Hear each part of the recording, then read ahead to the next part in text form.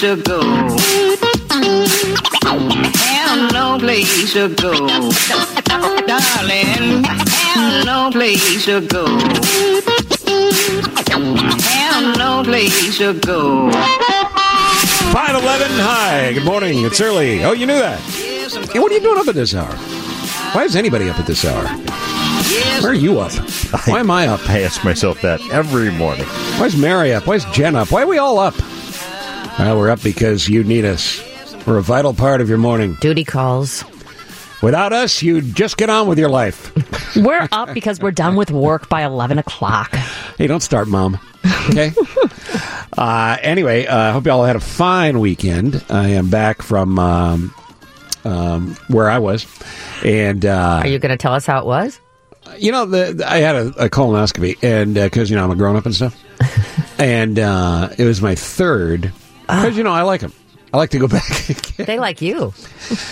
Now, I have a blood condition, which means I have to go back more than everybody else. But the prep, well, I'm not going to lie to you.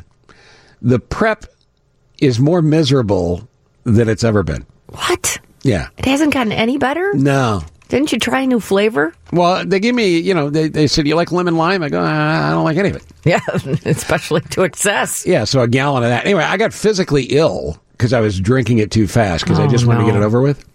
Apparently, you can't hold it up like a moonshine jug and just chug it. Oh. Like in a crook of your wrist. Oh, Steve. But anyway, the test went fine. The doctor has no concerns. You know how I know that? Because apparently under anesthesia, I asked him about 11 times if he saw anything that concerned him. So, did you see anything that concerned you, Doc?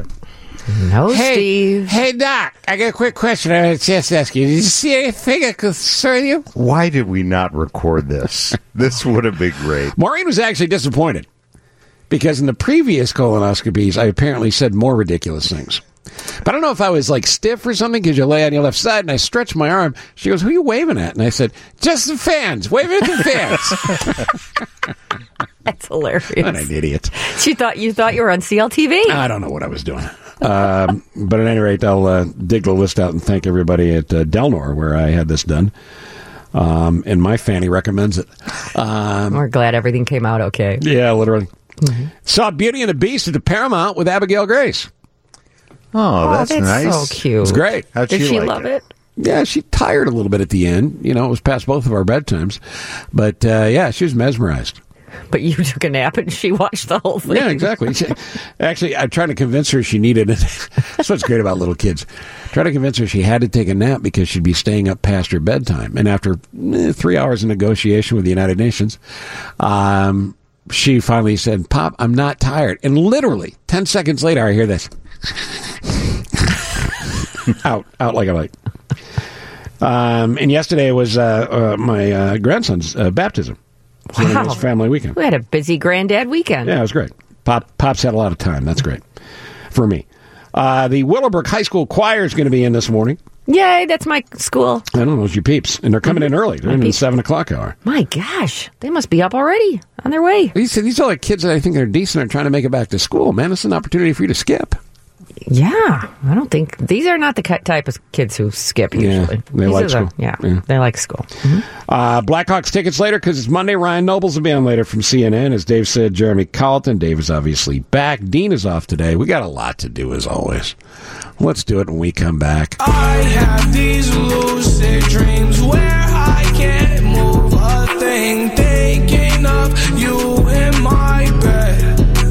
That's 21-year-old as of last week, 21-year-old rapper, entertainer, and budding superstar Juice WRLD from Chicago, who died this weekend after dropping at Midway Airport, having a seizure. Seemingly healthy 21-year-olds don't just drop dead. And we're standing by for an autopsy. Anyway, Courtney Guzman all over the story for WGN-TV. Good morning, Courtney. Hey, good morning, Steve. Yeah, so it's a very interesting story, and it's one story that's caught a lot of fans here in Chicago and really around the world by storm. Very upset about the death of rapper Juice WRLD, 21 years old, as you mentioned, just turned 21 last Sunday, actually. And he was flying into Midway Airport from L.A. He has a home in L.A., coming back home to Chicago to celebrate his 21st birthday with family. That's according to friends. And it's our understanding and he flew into a private hangar here in Midway on a private jet with friends and his A-team entourage. And soon after he landed here in Midway is when he went into this medical issue, TMZ reporting that it was a seizure, and the Chicago Tribune saying that it ended up resulting in cardiac arrest. We know that he was pronounced dead yesterday at Advocate Christ Medical Center in Oak Lawn. Now, this is someone who grew up in Homewood, attended Homewood Flossmoor, and recently signed a $3 million deal with Interscope Records. Lots of questions surrounding as to why he just suddenly passed. What we're learning is that there were two members, a part of his entourage, on that plane with him, that private plane, that are now facing gun charges. We've been talking to Chicago police. They tell us these two men, considered bodyguards for the rapper, a 27-year-old man now facing 2 counts of carry concealed charges at an airport and for having high-capacity magazines and metal-piercing bullets. And the second guard, a 36-year-old male, now facing unlawful use of a weapons charge. Now, these are all misdemeanors, but it's my understanding that there are multiple investigations into this rapper's death. Of course, as you mentioned, the autopsy is coming up later today, as well as other things that may have been happening or occurring on that plane. So we're standing by, digging for more details, trying to find out what happened to the Chicago rapper who was this rising star that many people, quite frankly, are mourning right now, including rappers like Chance the Rapper. We know him very well. In fact, Joe, Little Nas X, everyone's sending condolences at this hour. Well, yeah, I mean, 21 years old. It's tragic. You know, it's an awful story. Now, the autopsy, we don't live in a world where we wait for anything anymore. But in regards to the autopsy, we'll get some medical news here. But people, of course, jump to conclusions. Right. Is there talk of drugs or alcohol or anything else related to that? Are people speculating to you? There is some speculation going on, and, you know, we have to really I try to stay away from that and, make sure we get some concrete evidence here. Sure. So we'll have to wait until, see what the medical examiner says about what it is that caused this 21-year-old to drop dead moments after touching down at Midway Airport, seemingly healthy. There are videos that show him entering the plane in L.A. On that end, there are videos from their time on board this private jet in the air, and everything seemed just fine with this Chicago rapper.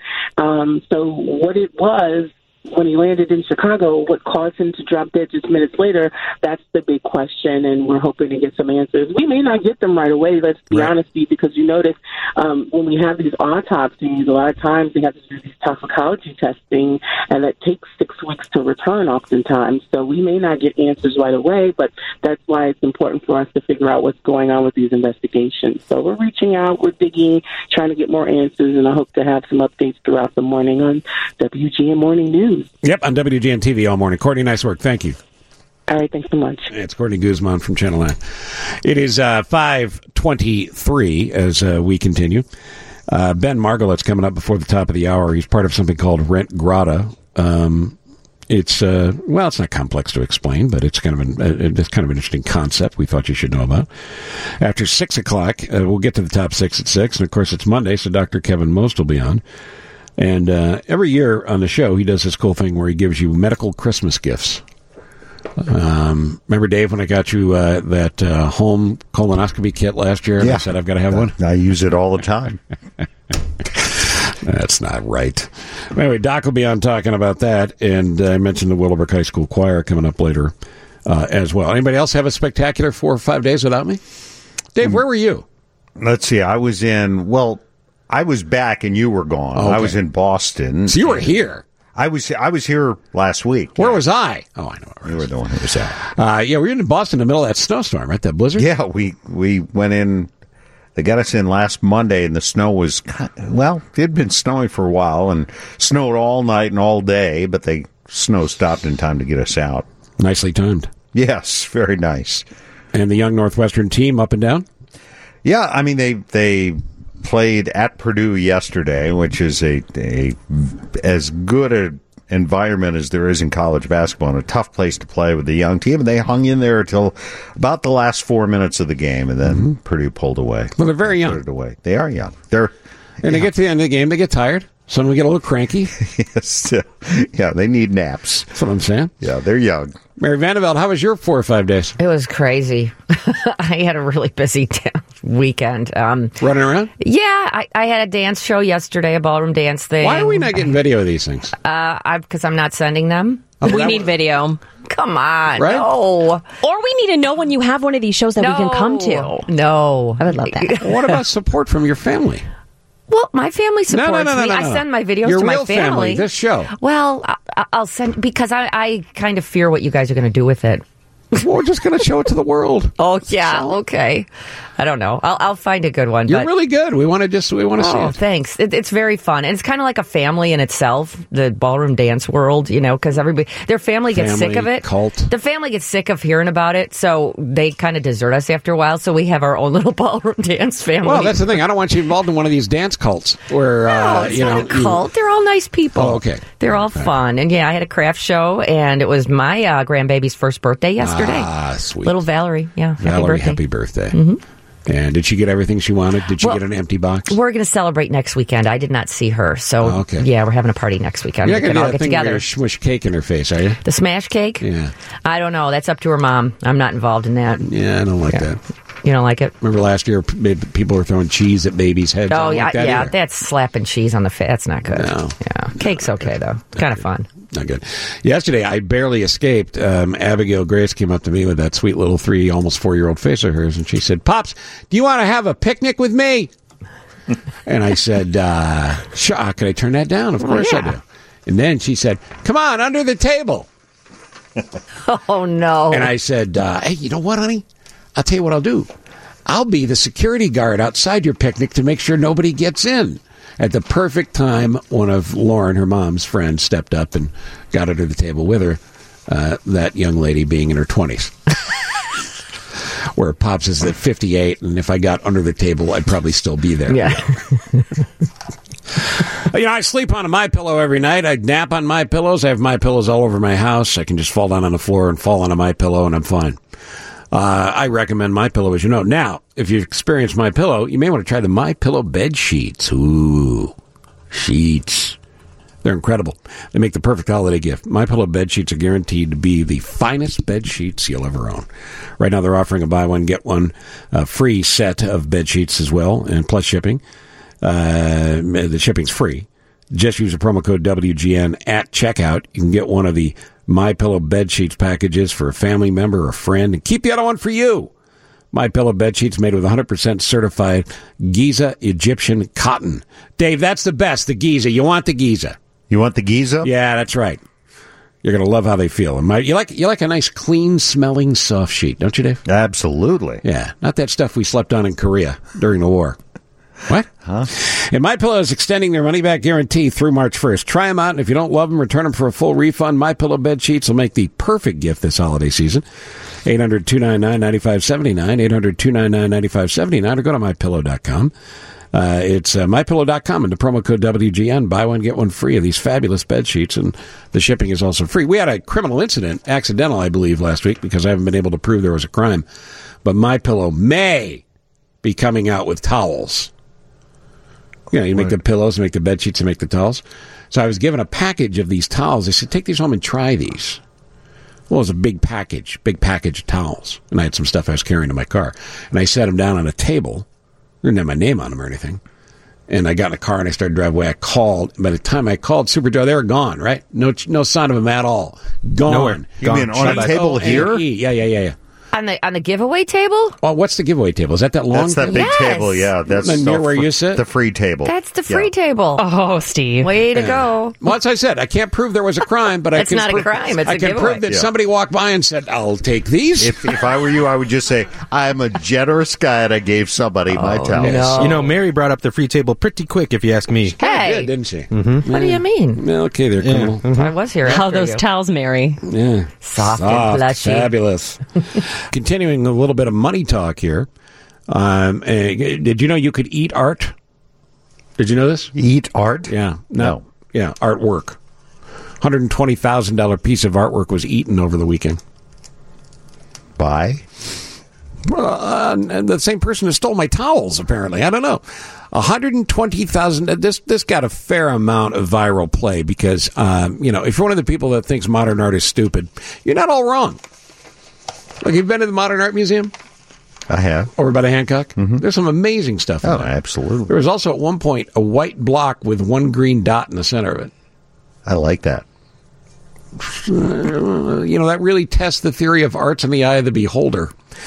But at any rate, you probably heard, maybe you haven't, of Emmanuel Perrotin. By the way, does that sound like an artist or what? Emmanuel Perrotin. Emmanuel Perrotin, the gallery wall at the Art Basel in Miami Beach featured one of his works, a banana duct taped to a white wall. That's it. You mean a real banana? An actual banana. Okay. Rather right, by the way. And I'm sorry, Perrotin's the gallery owner. The actual artist is the work of an Italian artist named Maurizio Catalan. The work comes with a certificate of authenticity. Well, thank God it's not one of those imitation bananas with imitation duct tape attached to an imitation wall. Do you think it was kind of like Elaine eating that super expensive cake? Oh, yeah, I didn't think about that. That was a wedding cake. Yeah. I don't remember for who. Like the banana was good, and then they found out how expensive it was, so they stopped for a minute, but then replaced it with other older, non-expensive cake. Exactly. They went to the store.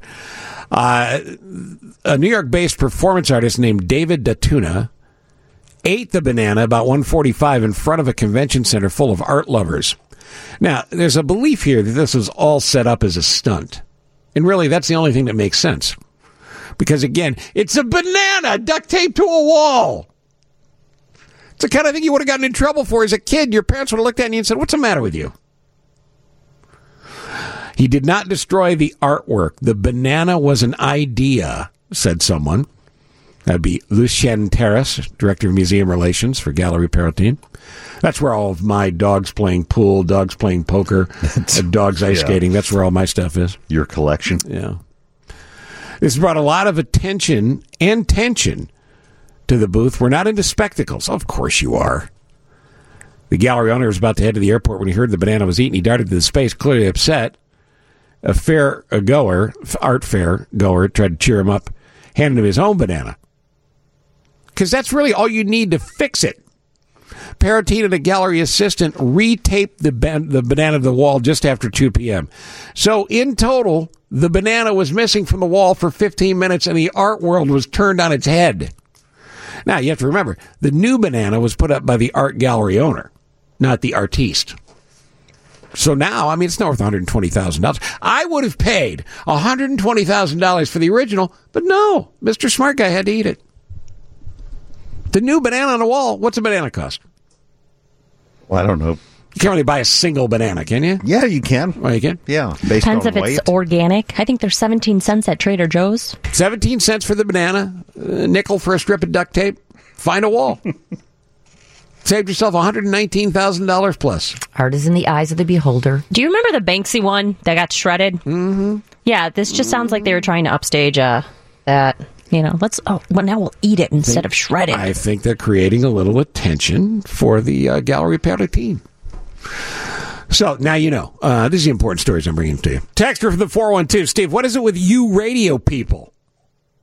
When someone gets fired at WGN, you treat them like they had cancer and you're not allowed to say their name. Well, first off, I don't know what that... Why are you not allowed to say someone's name if they have cancer? I don't understand what that means. With social media, it's easy to find out what happened to them. Well, if it's easy to find out what happened to them, why don't you keep your radio on and actually listen, 412, because I've been talking about this for the last 3 weeks. We didn't hide anything. No. Bill and Wendy were released. We love them. They're going to be fine. It's a tough business. The new owners decided to make a change. That's it. Yeah, you have not hidden that. Meanwhile, Steve the limo driver, is a fabulously loyal listener, he's a great guy, has sent me a picture, and it looks like a lemon. It's scotch taped to a wall. He says $39.95. So if you like a lemon scotch tape to a wall, Steve's willing to make that happen for you. I think that might be duct tape. Is that duct tape? I don't know. Well, you got to take a look. Pretty clear stuff. Ben Margalit joins us. Ben's got a cool new concept, generated quite a bit of venture capital, and if they're going to throw a bunch of money at you, Ben, I think you're smart to take it. I think so. We've had a good influx from a few folks here in the Chicago market and throughout the Midwest. Certainly generated interest from across the country, but we'll see. It's called Rent Grata, rentgrata.com. I'm sure you've been asked this a million times, but how's it different from a co-op? So Rent Grata is a referral insight, it's a renter insights platform, and what we do is connect prospective renters with current residents who've signed up as ambassadors of the community.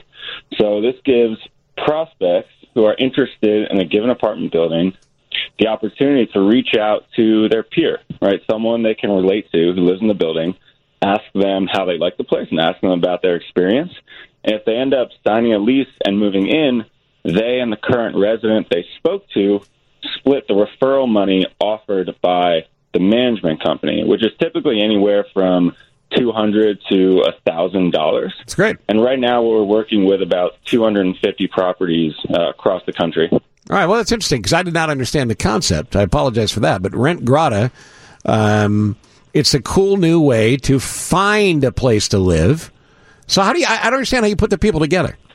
Yeah, good question, right? So when we start working with a new management company, we work with the on-site team to kind of get the word out to their current residents and announce this like partnership with Rent Grata as a way for them to make more referral money. Sure. So we provide the leasing team with like slightly customized like marketing collateral for them to send out.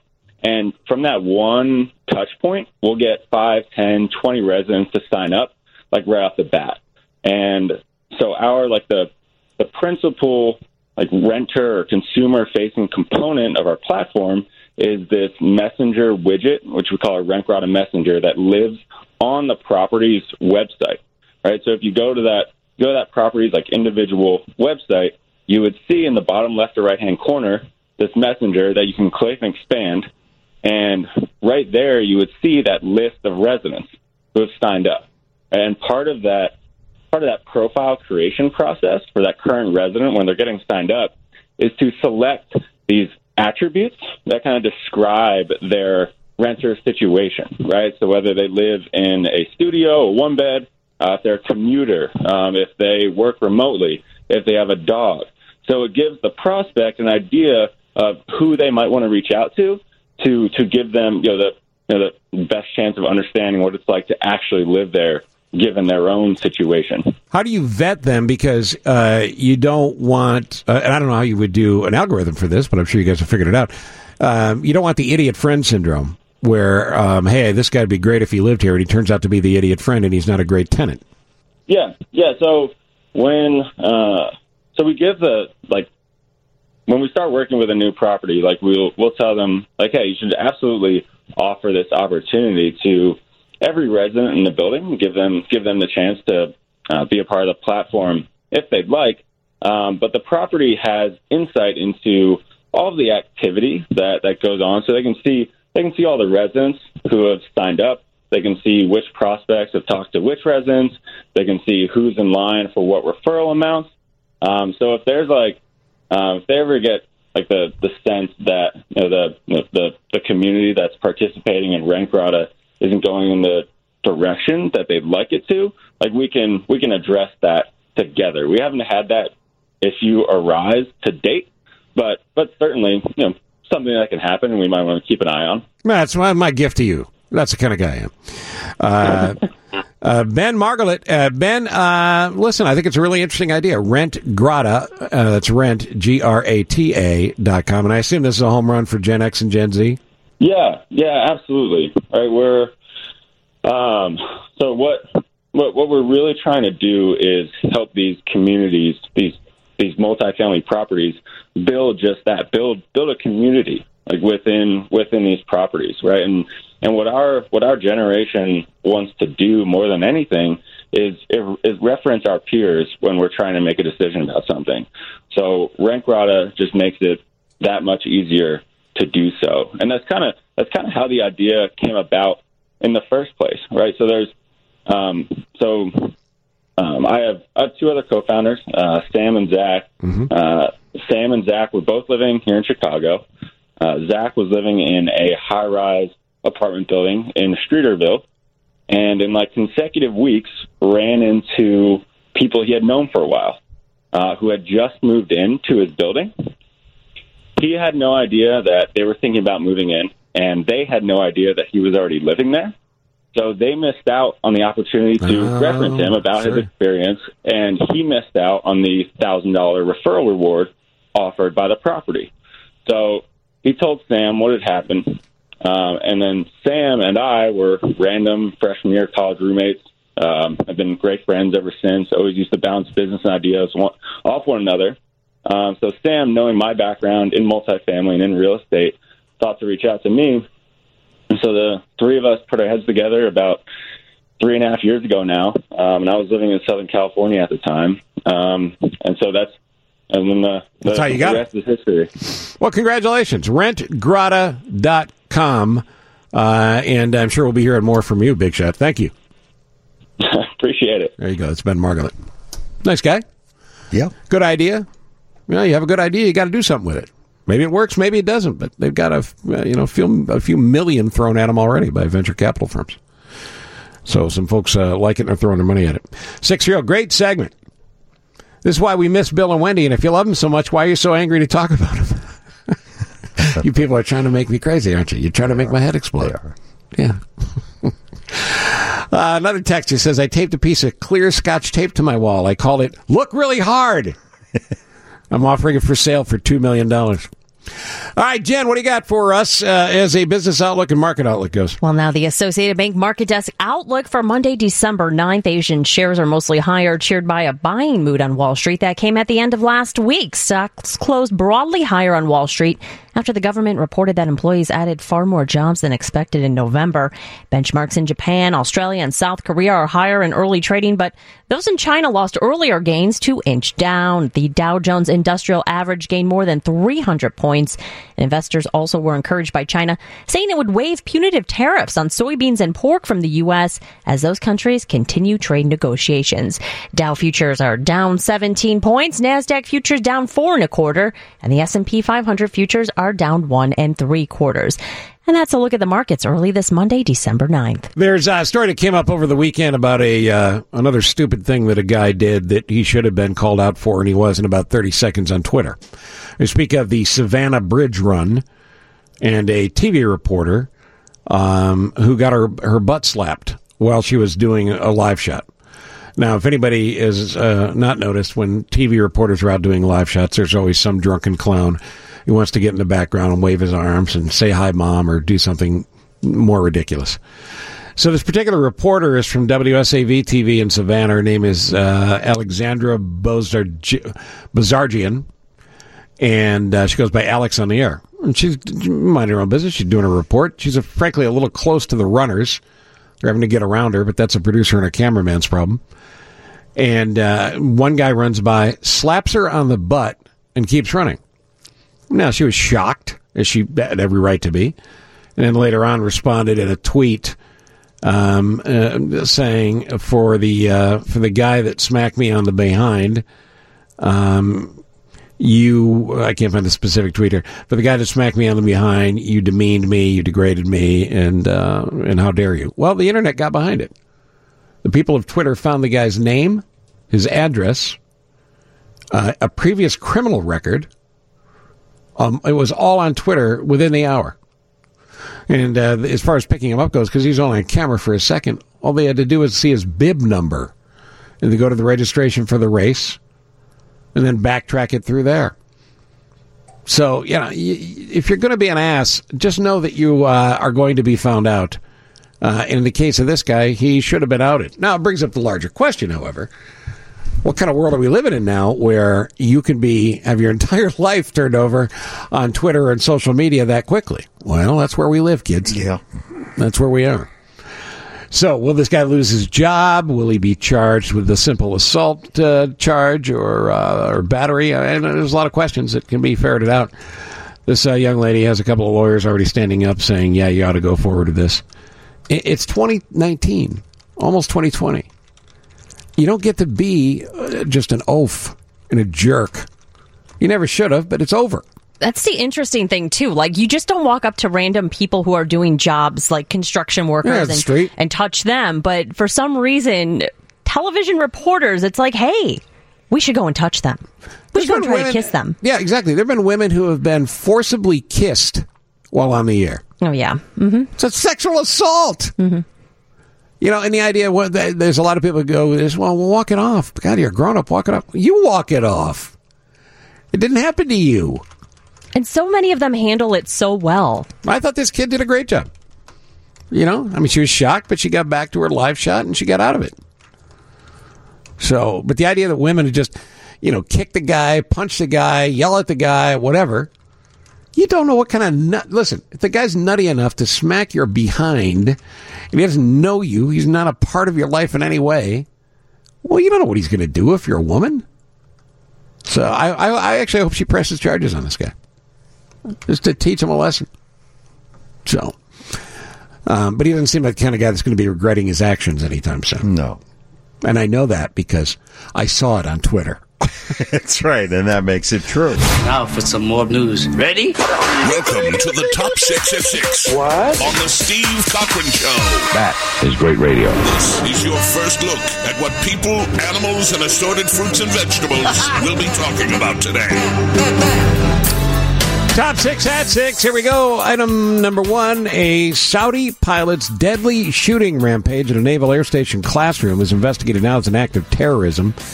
The president did not exactly come down hard on the leaders of the Saudi kingdom. Friday's attack in Pensacola left 3 dead and 8 others injured. The shooter was fatally shot by a deputy. FBI identified the suspect as a member of the Saudi military and student naval flight officer at the Naval Aviation School's command. How he got a gun in that particular facility remains to be seen. One of my cousins is at that naval base. It's got to be awful. Yes. Terrible. He was on lockdown for, I think they still are, actually. I'm not quite sure, but for a long time. Very scary situation. They're not allowed to carry sidearms, so happy are they? He's safe. No, I don't believe so. No, I don't think so either. Mm-mm. Next. If anybody's ever been to this island, I'd love to hear from you. 312-981-7200. It's a small island off the coast of New Zealand called White Island. And I guess 10,000 or so people visit it every year, which is not a lot by tourist numbers. But there were about 50 people on the island yesterday. It's a small island with a big volcano. And the volcano went off. It had been spewing mud and sputtering for days. And there were about 50 tourists on the island when the eruption occurred. At least 5 people are dead, many, many others missing. And the eruption sent a plume of ash and rock 5 miles into the sky? Is that possible? I guess. 25,000 feet. It seems. I was even hearing reports of 7 miles into the sky. So, yeah, definitely. The scary video from tourist boats who are nearby is you see this gigantic cloud of ash and rock that you can't breathe. And the boat's trying to get out of the way. A fair amount of the 50 tourists that were there were tourists from Australia on a cruise ship that had made a stop at the island, which is one of the regular ports. So, scary stuff, but that's a video you're going to see all day. Next. You know what Christmas tree syndrome is? It's a thing. Christmas tree syndrome. Live or fake? Live. Oh. My comedian friend Jim Gaffigan talks about it all the time. We go, why is it any wonder people think we drink? Christmas time comes around, we take lights from the inside, we put them outside, we take live trees from the outside, we drag a tree inside. That's brilliant. Ever heard of a Christmas tree? Well, look, it's an allergist that introduced the term with 2 studies suggesting that live Christmas trees can be covered in mold and cause breathing issues. People with asthma or allergies are particularly susceptible because 70% of the molds found in live trees can trigger severe asthma attacks, fatigue, and sinus congestion. So if you're sneezing and there's a real Christmas tree in a house, 1 + 1 equals tree. Huh? That's what's going on. That's what I'm talking about. Wonder. We actually had the National Lampoon's Christmas Vacation issue at my house once when we were a kid. With a squirrel? A squirrel in a tree. Not kidding. Come on. In your house? In a house. No way. Brought the tree in a house, set it up, heard a little rustling. Next thing you know, a little baby squirrel got out running around. There's no way. What'd you do? Well, to chase the squirrel. What do you think? You live with us? What do we do? How'd you get him out? What do we do? We tossed him the remote. Did he knock over somebody's wig? You raised him into an adult squirrel. We brought him up, and I'd like to bring him out right now. Yay! Yeah, we had a beehive in our tree one year. I think that's the last time we had a real tree. Well, and because it's we had a cold nest. outside, it isn't until you bring them inside and it warms up that they do things. Like at one point, right. could have been a bear. Well, we usually keep ours in the garage for a couple days just to get all those varmints out of there. Just in case. Well, that's smart. Well, I said to my husband, he brought it in right away this time. I go, what if there's a mouse in there? Get it out. Yeah, Well, that's how you got the skunk in the garage. Yeah. And the possum. Next, between 1.7 and 2.5 million flu-related illnesses have already been reported this year, and forecasts suggest the flu activity is going to continue to rise, according to a statement released by the CDC. 40% chance it'll peak in December. What month is it now? It's December, yeah. Do you have your flu shot? We all did. I have not. Well, that's right. I wasn't you weren't You here. missed the Dacmos I wasn't shots. here, and I haven't had time to get it. Oh, make time, fella. I know. I need to get You got, and it's got a 2-week, whatever the term is. It takes 2 weeks to take effect. Did you not get one out of protest, Dave? I wasn't here. Yeah, but did you skip it, and now you're mad because you weren't here? No. Are you one of those pro-flu, anti-flu shot guys? Yes, Like that's Andrea me. was? Yeah. Doc Mo's coming up, by the way. Next, Chipotle Mexican Grill supposedly has a team of health professionals on hand to make sure you're sick if you call into work sick. So, Vivian, I don't know how this works. So when you call in sick, I work at Chipotle and I call in. Like right now, I'm done with this cold, but it's one of those days where you sound like you still have it. So I call and say, yeah, hell, I can't come in today because I'm sick and I don't want to handle any of the, the rice and stuff and the chicken and the So they make you and the pork, and the steak. I don't want to make people sick, so I'm going to stay home. Okay. And then what happens? So then they get a nurse that they hire to make sure that you are in fact sick, and they'll give you that day off. But if you're not, then you have to go to work. They come to your house? They ask you to go. And they bring you a burrito. Here, eat this. Yeah, that's the test. If you eat the burrito, can eat a spicy then you're burrito.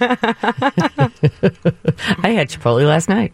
Well, I mean, there's a young workforce there, so let's generalize as much as possible. A young workforce, it's not as reliable. It's a part-time job. Maybe they want to go out and get hammered with their friends, and they're going to... Oh, yeah, I don't feel good. I should have come in.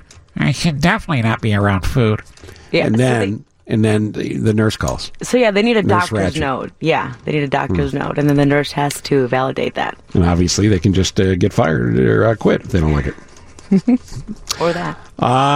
So I guess Chipotle is trying to let you know that they're not having a bunch of people who are sick touching your food, right? That's kind of what they're trying to That's get at. what it is, yeah. And finally this, Carol Spinney was a guest on this show many times. Very gentle, very sweet man, and died at 85 at his home in Connecticut. You're thinking, I know that name from somewhere? Of course you do. Carol Spinney was the voice of Big Bird and also operated the Oscar the Grouch puppet as well. Oh, I'm sorry, David. It's a puppet. It's not a real thing. Oh, thanks for telling me on live radio. Yeah, I should have broken it to you in another way. Sesame Workshop said in a statement, the legendary puppeteer lived for some time with a condition called dystonia, causing involuntary muscle contractions. Well, God bless him, and I just think it's great that Big Bird's in heaven now. Now, we'll have a Big Bird here, but the original Big Bird is in heaven now, entertaining those that are with him. Gotcha. Probably gets his own cloud, don't you think? I would hope so. And it's always sunny. Sunny days. By the way, another moment from the weekend, hanging out with the world's greatest granddaughter, Abigail Grace. She's a very funny little squirt. And Mary is the other grandparent on the show. I think you'll enjoy the story. So we're at Panera. Mm-hmm. Grandma, Maureen, she gets up to go to use the bathroom. And Abigail looks at me, and you know when something's funny is coming because she gets a little smirk on her face. She gets a little smirk on her face. She goes, Pops! Because it's always that loud. Pops! Do you love Grandma? Oh. I said, well, of course. She waited till she left to go to the bathroom. I said, why? I said, did you sense something? Yes, of course. She goes, why? Oh. And I said, well, she's nice, she's sweet, and she's pretty, and she's funny. And she's a great grandma. It's all of that. It's perfect timing. Pause. Smile gets a little bigger, and she goes, well, she was eaten by a bear. So that's terrible news. What do you mean she was eaten by a bear? Yep, she was eaten by a bear. And I almost fell out of the booth. I was laughing so hard. She just kept that little smile on her face, like, mic drop moment, and walked out of the room. What did you tell Maureen when she got I said, you look good for somebody that was eaten by a bear. And God, you survived. I love that God, kid. the kid things they say. So it's funny. hilarious. So I'm in the other room. I'm talking to Dr. Most off the air, just kind of, hey, how you doing? I'm good. How you doing? Turns out we're on the air. Let's go live to Dr. Kevin Most now. Anyway, I'll finish that conversation we were having later. Yeah, that sounds like a good idea. It's 6:39. How are you? I'm doing great. Don't you love it when in the middle of December you're in the 40s and yet at Halloween it was snowing? So it's an upside down world. Upside down world. Hey, I want to thank some of your people at Northwestern Medicine. Of course, you're sponsored by Northwestern Medicine, relentless in their pursuit of better health care. I was talking about having this colonoscopy last week, not because I enjoy talking about that part of me, but because I think it's important that people understand this is a test you have to have after you're 50 years old.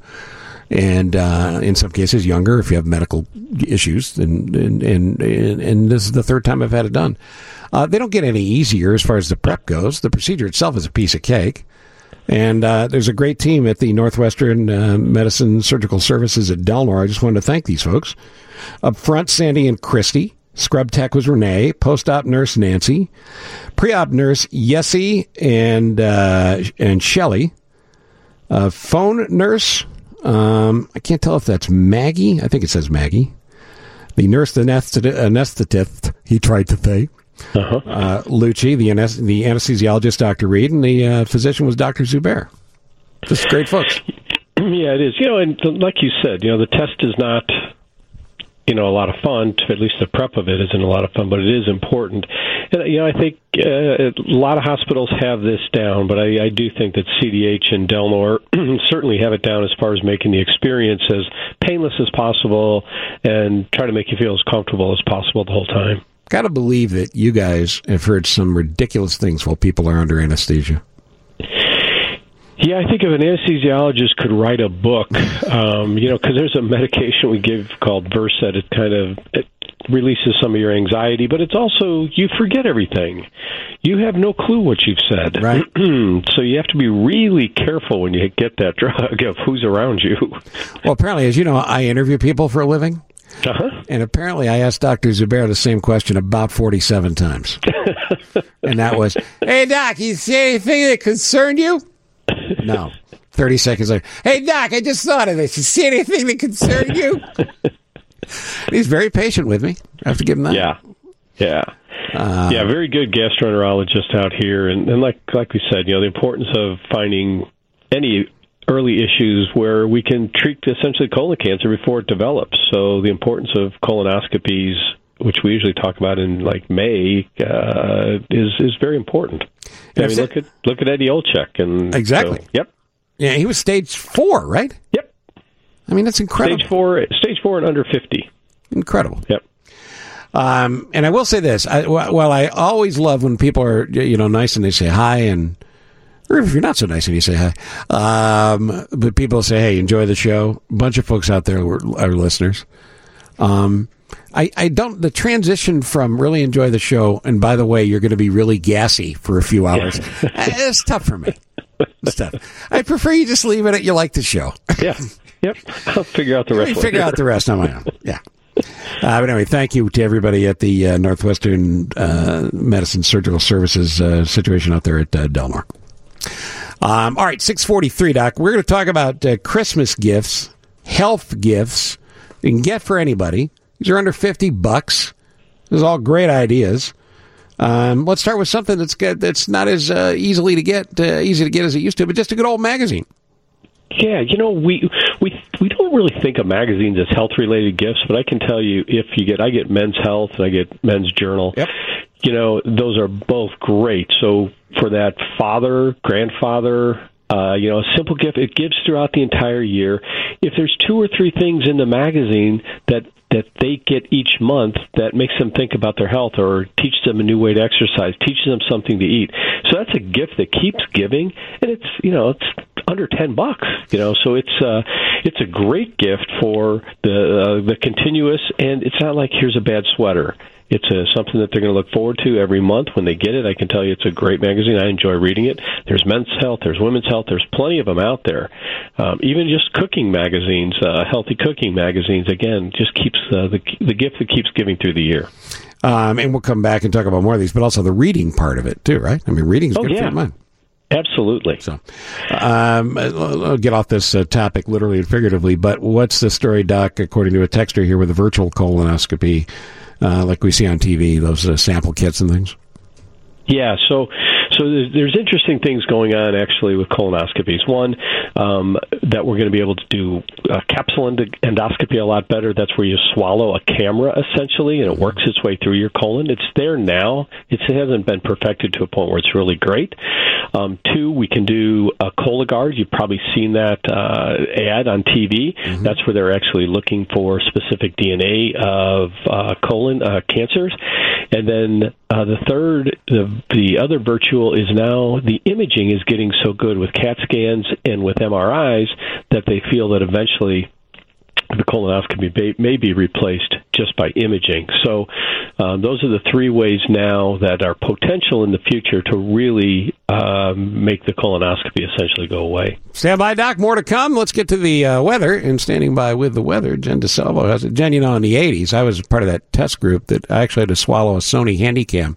Really? Yeah, it's about 8 inches long. Yeah, it was very, weighed a couple of pounds. Remember those, Dave? The Handycams? I do, sure. Yeah. I have. Wasn't easy to swallow that, I'll tell you that right now. How'd that come out for you? A whole Handycam. Yeah, it's crazy, but I do that for others. I'm a giver. Sponsored by Northwestern Medicine. We'll get to the Northwestern Medicine newsroom coming up in a bit here.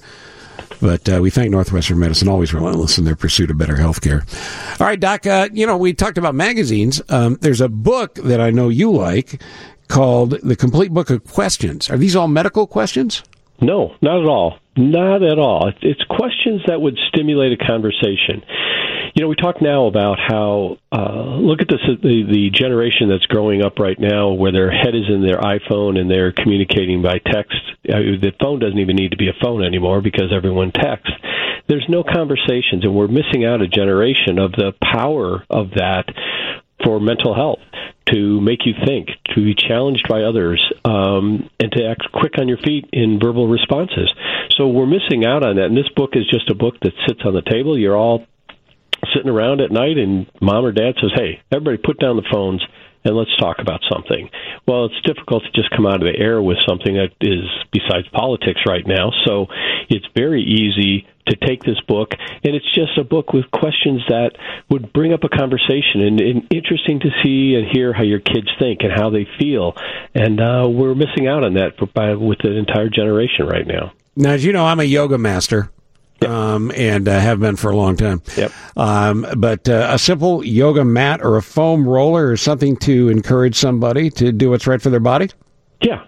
So especially seniors, especially as we age, your flexibility goes down and your core strength goes down. Yoga is great for, Think about yoga. What is it good for? It's good for building core, good for flexibility, good for balance. All things that we really want to stress in seniors because we want to decrease their risk of falls and we want to keep them as mobile and active as we possibly can. Now, two things there, too. One is it's simple. You can watch yoga on the video, and also it's a social interaction, too, for that individual who goes to a yoga class and now is interacting with people. So from a senior's point of view, it's great for social isolation as well as flexibility and balance. The roller is good, actually, for people with low back pain, and it actually helps with stretching and flexibility of the back as well. Is there trigger points that it releases, that kind of thing? Yeah, I mean, that's definitely with yoga. The endorphins that make you feel good mentally as well as physically are so key with those types of exercises. You say an insulated collapsible lunchbox is a great gift idea. Why? Because you bring something healthy to eat as opposed to just doing takeout? Exactly. So if you think about it, if you go out to lunch every day, there's chances are that 3 out of the 5 days you probably made some bad choices at lunch. And the other thing is then you're kind of stuck to eating in the McDonald's or eating in, I shouldn't pick on McDonald's, but eating in a fast food restaurant. Whereas with the collapsible lunchbox, it's healthy. you control how much, the volume, you control the quality of the food, and two, it allows you now to go somewhere else to have lunch, get you out of the office, out of the fast food restaurant. If you're downtown, you can walk by the lake and eat. So a couple things there, mental health as well as your caloric intake, as well as the quality of food and the quantity of food. So people might laugh about it, but really if you use it, you'll eat healthier and you'll be in a better mental health position as well. New headphones, new earbuds? Yeah. There's two things about that. One is when we look at hearing right now, we damage our hearing quite often by listening to music that is too loud and being exposed to other outdoor noises. So the noise-canceling headphones or earbuds are great for two reasons. One, it gets rid of all that excess ambient noise that we're hearing. If you haven't used them on an airplane, they're unbelievable. But even if you're in a loud environment, you're going to protect your ears as well. So that's really important and something that we don't talk about enough.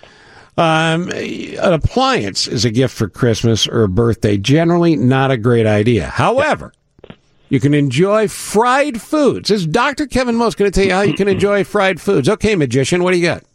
Yeah, you've probably seen ads for air fryers, and I strongly recommend if you're going to give an appliance, this is the one to give from a health point of view.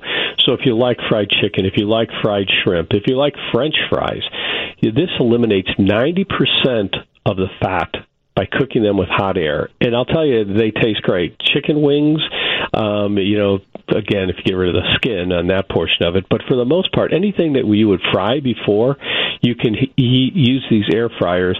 They cook well. They're very easy. They're fast. And I'll tell you, the decrease in the amount of fat, because you're not frying them, is being cooked with hot air. But they're great.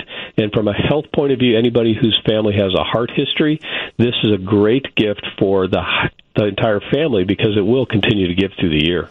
And these air fryers, where do you buy them? Anywhere? Oh, yeah, you can buy them at Amazon. You can buy them anywhere. They're all out there. And you can buy smaller ones, larger ones, depends on the size of your family and what you want to cook. I'm a big chicken tender guy. I love them. And I can tell you that in the air fryer, they're very quick, faster than the oven, and they're not fatty at all. So it's really good. Do the air purifiers work? Air purifiers do work. It's interesting, depending on what your house and your house environment is. If you have anybody who smokes in the house, it definitely will help. If you have a house that circulation is not that great, you get some musty odors at different times of the years, it works. So anybody who has asthma, anybody who has COPD, any of those lung-related ones, this is a gift that is not a bad idea, because once people turn them on, they're like, oh my gosh, what a difference this makes in their breathing, and it might not trigger their asthma. People should smoke outside, but if they don't, they're exposing it to their families, and these at least will take a lot of those particulates out of the air. And you don't need to spend more than $150 on this, right? Because I've seen them as much as $1,000. Yep. Yeah, you can buy the really expensive ones, but to be honest with you, it's really more about the filter and the charcoal portion of it. That even the lower cost ones are really pretty good. Sleep, weighted blankets. Yeah, people who have anxiety at nighttime, and sometimes people who just don't sleep well, we've found that weighted blankets actually work. Now, I'm not a big fan. I like to be a lot looser in my sleep, but some people like a ninja. You like to be like a ninja where you can jump up at any time. Correct. But a lot of people seem to like this feeling of this heavy sensation on them. So anybody who has any sleeping problems or says, gosh, I can only sleep a couple hours, and I wake up, this may be a gift that's easy, fairly inexpensive, and yet might help their sleep health, which we know how important that is, and we've discussed numerous times. We've got 30 seconds here, but you always do a good sermon for blood pressure cuffs at home. Yeah. They're so easy now, and think about it. Before you used to go to the doctor, he would tell you your blood pressure 1 time, 2 times a year. Anybody who's taking blood pressure medicine or anybody whose family, again, has a history of heart disease, these things are so easy. They link to your phone. There have apps now that will send the information to your physician, so we can actually get a good picture of what your blood pressure is, instead of trying to make a decision on changing your blood pressure medicine based on one or two readings in the doctor's office. So it keeps you thinking about your blood pressure. You start to creep up, you're going to call the doctor and say, hey, I've just noticed my lower number is back into the 90s. What do I need to do? So I think it's a great gift. And Game of Thrones lawn dart's still a bad idea? Yeah, that's still the bad idea. That Jarts is. Just wanted to make sure that was right. Dr. Kevin Most, thank you, my friend. You got it. We'll talk to you guys soon. News coming up, 7:20 WGN. There could be a vote on articles of impeachment by Friday. We'll keep an eye on that and all the other news. And again, Steve Grzanich is out. Be back when, Jen? Tomorrow. Grzanich is back in the saddle tomorrow. Yeah. Dave, you got any hoops this week? Are you in all week? I do not, but I will be gone after tomorrow. Something I said? No. You can only do one show with me and something you got to get out again? No. I'll be here next week every day. Okay. I'm doing all 5 shows this week. Really? Yeah. I got to get a hold of somebody. I haven't talked to my agent. Just hired a new agent. He's a great guy, but not getting it done. If I'm doing 5 shows, I got to talk to him. Yeah. There's a lot of pressure on a girl. There is. And we're excited to have an early hour Christmas music selection here this morning from the Willowbrook High School Choir. Mary Vandervelde, this is your high school? This is my high school from Villa Park. The Flying Horned Frogs of Willowbrook? No, they are the Warriors, the Willowbrook Warriors. They just made it to the semifinals in football as well. Ooh, what's up? Nice. Very exciting, but this is the show choir, I believe. Yes. And how do you know Karen? Karen Wolcott is the choir director, and she was my daughter Kelsey's choir director as well. And was Mary a pushy parent, Karen? Did she insist that her daughter be, a lead and that type of thing? Is Karen on a microphone in there? Can they hear me? Is that the wrong mic? Hello? All right, we got a technical issue we need to address.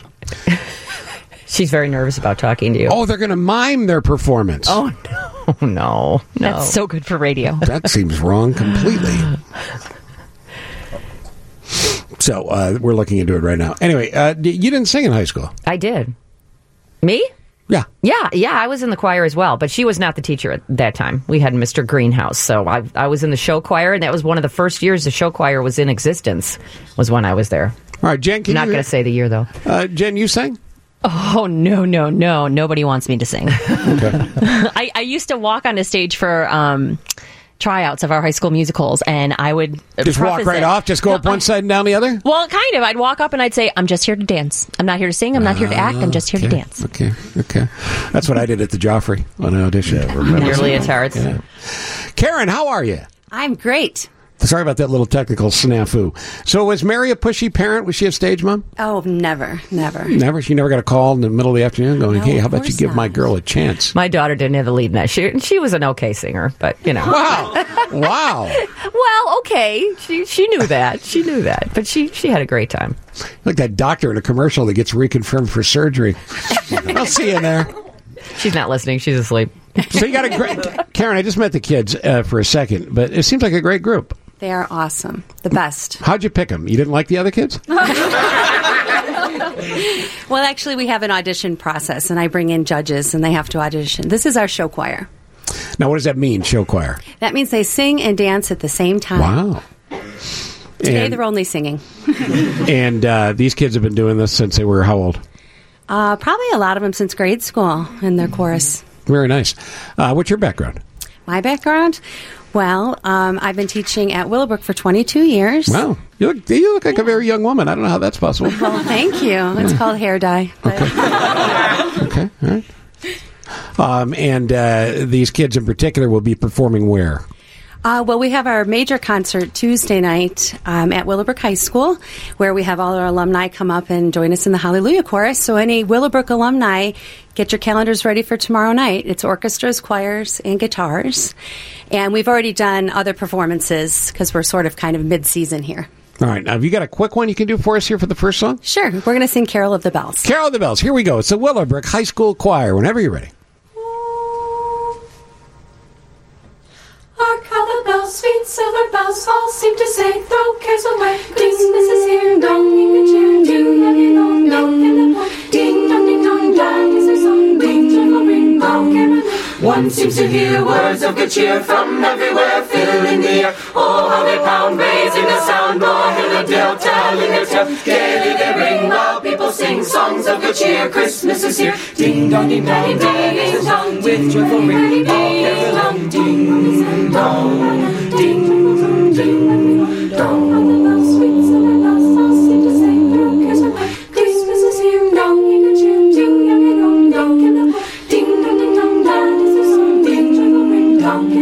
One seems to hear words of good cheer from everywhere, filling the air. Oh, how they pound, raising their sound, all in a dale, telling their tale. Gaily they ring while people sing songs of good cheer. Christmas is here. Ding dong, ding dong, ding dong, ding dong, ding dong, ding dong, ding ding. On they set, on without end, their joyful tone to every home. I got to tell you, I'm just blown away by the talent level. And I'm sorry I stepped on your ding-dong there at the end. But I'm just blown away. We've had some amazing groups. Super Joe, nice job. You got rid of all of the bad groups and gave us nothing but the real good groups. I will take complete credit for that, for sure. It's tremendous. Congratulations, Karen. That's a great-sounding group. Well, thank you. All right, we'll come back. You guys take a break. This is show business. So now kick back, call your agents, and we'll talk to you in a couple minutes. Did they sound great? They are terrific. Yeah, exceptional. Really, I'm very really. proud. Good job. You should be. Dave, did you want to add anything at this point, or is it my turn? Nothing? You got nothing to add? Well, nothing it's great to be with you. What's the story on the Russians getting voted out of the Olympics again? Yeah, the World 4-year ban. Anti-Doping Agency banned them for 4 years. No mention of Russia at the Olympics. That's in Japan, right? Summer Games and the Winter Games. Mm-hmm. Well, that's a big deal. It is a big deal. But it's not totally, I gather, not totally unexpected. Where's the IOC? Is it Switzerland? They're in Lausanne, Switzerland. Is that how it's pronounced? So is Putin going to take that over, you think? He's just going to annex that too? I don't think so, no. Well, he can't be happy. Vladdy's got to be upset about this. The ban is the Russian flag, anthem, and team names at Olympic and other international major events. Now, they were banned from the last Olympics. Yeah. And there was like a Confederation of Russian States flag or something. Exactly. Like they changed the label. Right. And any medals they won still went to Putin. Yes, that's right. So they'll be in some form, but not in the form that flying the Russian flag. Not under the Russian flag. God, you remember when we were kids, the Olympics were a huge deal. Mm-hmm. I mean, you'd wait 4 years because that's when you had them, 4 years apart. And it was just a huge deal. Well, they were because winter and summer were the same year. Yeah. So it was 4 years. You waited 4 years. Now it's every 2 years you have one or the other. And kids, there was 3 channels. Kids gather on the radio set. There were 3 channels. Mm-hmm. And if one of them had the Olympics, they had all the viewers. I mean, the world stopped. They were always on ABC, though, weren't they? Yeah. They were back then, Yeah. And then they went to Winter Olympics were on CBS for a while, and then they went to NBC, and they've pretty much owned it. Well, my band, the Dirty Commies from the Games program, continues to work well. So yeah, it is. Let me get back to the Willowbrook High School choir here, and Karen's a boss in there. And Karen, let's have all the kids say hi to their moms, unless you don't want to. If you want to say hi to your mom, 1, 2, 3, say it. Hi! That's pretty strong. Yeah. All right, now on the count of 3, if you want to say hi to your dad, say hi to your dad. 1, 2, 3. Hi, Lauren. Hi, Scott. I got to say the hi dad thing was a little weak. You know, there was less enthusiasm for the dads. I don't know if it was less enthusiasm. It well, just Lauren seemed more and Scott got mentioned. Did you hear Lauren? I did hear that. Michael. Lauren, Scott, and Michael all get mentioned. Michael Ladon. Yeah. Are these boyfriends, girlfriends? I'll tell you what. On the count of 3, randomly mention people we don't know. 1, 2, 3, go. Hey,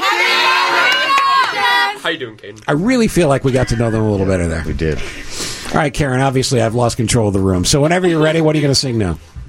Silver Bells. Oh, I love Silver Bells. Here we go. The Willowbrook High School Choir.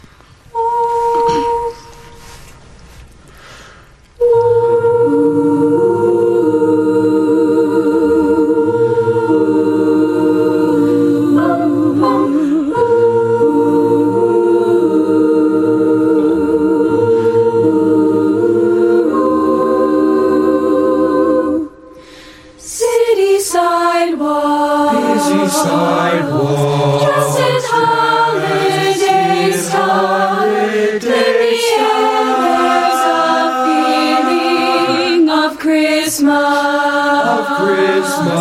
Children laughing. People passing. Meeting smile after smile. And on every street corner you hear silver bells.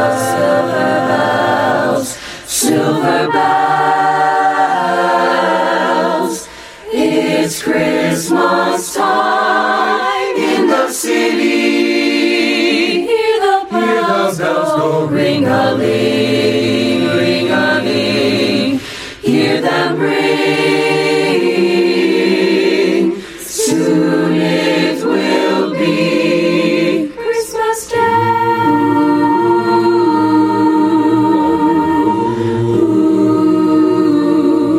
Strings of street lights, even stoplights, like a bright red and green, as the shoppers rush home with their treasures. Hear the snow cry, see the kids born. This is Santa's big scene, and above his bustle, you hear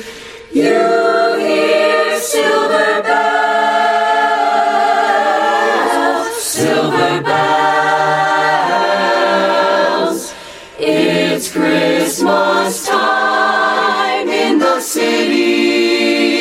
Hear the bells go ring-a-ling, ring-a-ling.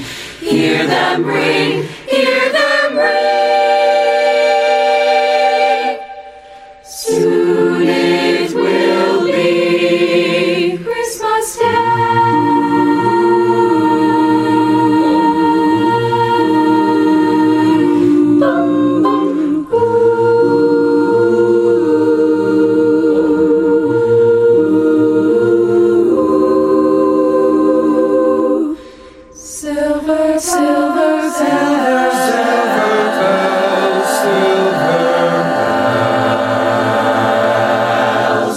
Tremendous. Come on. God. Come on. Some of the textures there, I'll have goosebumps. Yeah, you got people crying. And that's a good thing. Really, really, really beautiful. Karen, you do the arrangement on these? I do not. I purchase them. We should take credit for it. No, I can't do that. No. But it takes a lot of work. How much practice do you guys do? We practice about 5 hours a week. It's all extracurricular for this group. So it's 5 hours on top of homework and everything else. Absolutely. Well, I'm sure you're very impressed with the dedication. Yes, always. And if you're 22 years of teaching, is this your favorite group of all time? Always. That's a good answer. That's a very good answer. What do you do when you're not teaching music? I love to spend time with my family. I've got 3 children, and they're just wonderful, and I just love to be at everything I can for them as well. They're high schoolers? Or what? One college was senior and an 8th grader. And the college one is going where? Purdue Engineering. Oh, Boilermaker. Yeah. Yeah, Boilermaker. Boiler up. Hammer down. Dave, I'm sorry. No, it's okay. I saw them at the game yesterday. Ah, okay, sure. I watched it too. Yeah, and her team won. Can you give me one more here? Yes, we've got one more. What's the song? Holly Jolly. Holly Jolly. All right, kids, whenever you're ready. What do holly jolly, holly holly jolly, whoa, holly jolly, holly holly jolly, whoa, holly jolly, holly holly jolly, whoa. Have a holly jolly Christmas. It's the best time of the year. I don't know if there'll be snow, but have a cup of cheer. Have a holly jolly Christmas. When you walk down the street, say hello to friends you know and everyone you meet. Oh, the mistletoe hung where you can see. Somebody waits for you. Kiss her once for me. Have a holly jolly Christmas. And in case you didn't hear, oh by golly, have a holly jolly Christmas. Christmas. This year, holly jolly, holly holly jolly, whoa, holly jolly, holly holly jolly, whoa, holly jolly, holly holly jolly, whoa. Oh, the mistletoe hung where you can see. Somebody waits for you. Kiss her once for me. Have a holly jolly Christmas. And in case you didn't hear, oh by golly, have a holly jolly Christmas. Christmas, Christmas. This year, holly jolly, holly, holly jolly, whoa, holly jolly, holly, holly jolly, whoa, holly jolly, holly, holly jolly, whoa. Fantastic. You should be very proud, Mary Vanderbilt. Oh, I am. Superb. How about those doo-woppers? Yeah, the Wappa Bappa Doo-Wop dudes. That's awesome. They're like the Pips. Tremendous. Hey, you guys are fabulous. Thank you very much for making the effort to get in here. Karen, thank you. Thank you. Tomorrow night, Tuesday night, and can the public get into that? Tickets already gone. Again, Willowbrook High School. Absolutely. See you there. All right, thanks. Have a great day. How about that? Karen follows the clock better than I do. We only got a couple minutes here. This volcano eruption on this small tourist island off the coast of New Zealand, the death count is definitely going to go up from the 5 it's at now. They're hoping to find any survivors of those who were unaccounted for. And I believe they got 25-ish number, as far as the number goes, off the island. Amongst those 25, 26, 27 are 5 dead. But there's pictures of, there's websites to do tours to this volcano all over, tourist websites. Several of those are shut down right now. So we're in the middle of an emergency, call this number. But one that's still up says, discover White Island, an active volcano on a full-day tour from Wakari Island. It's one of the world's most accessible live volcanoes. Disembark directly into the crater complex for a guided tour of the inner crater. So there are pictures and video online of people inside the volcano seconds before it went up. Why does that not seem like a good idea? Yeah, it's awful. I would never want to do that. I mean, it couldn't possibly have survived. Yeah. I mean, the people will visit, quote, active volcanoes all the time. This is one of the most active in the world, apparently. One of the most accessible. Anyway, say a prayer for him because it'd be amazing to find survivors. All you can do is hope. Let's give away Blackhawk tickets. These Blackhawk tickets, Super Joe, as I understand it, are for the Wild game. Yeah, coming up next weekend, I believe. Sunday, December 15th, courtesy of Four Seasons Heating, Air Conditioning, and Plumbing. For all the right reasons, Four Seasons.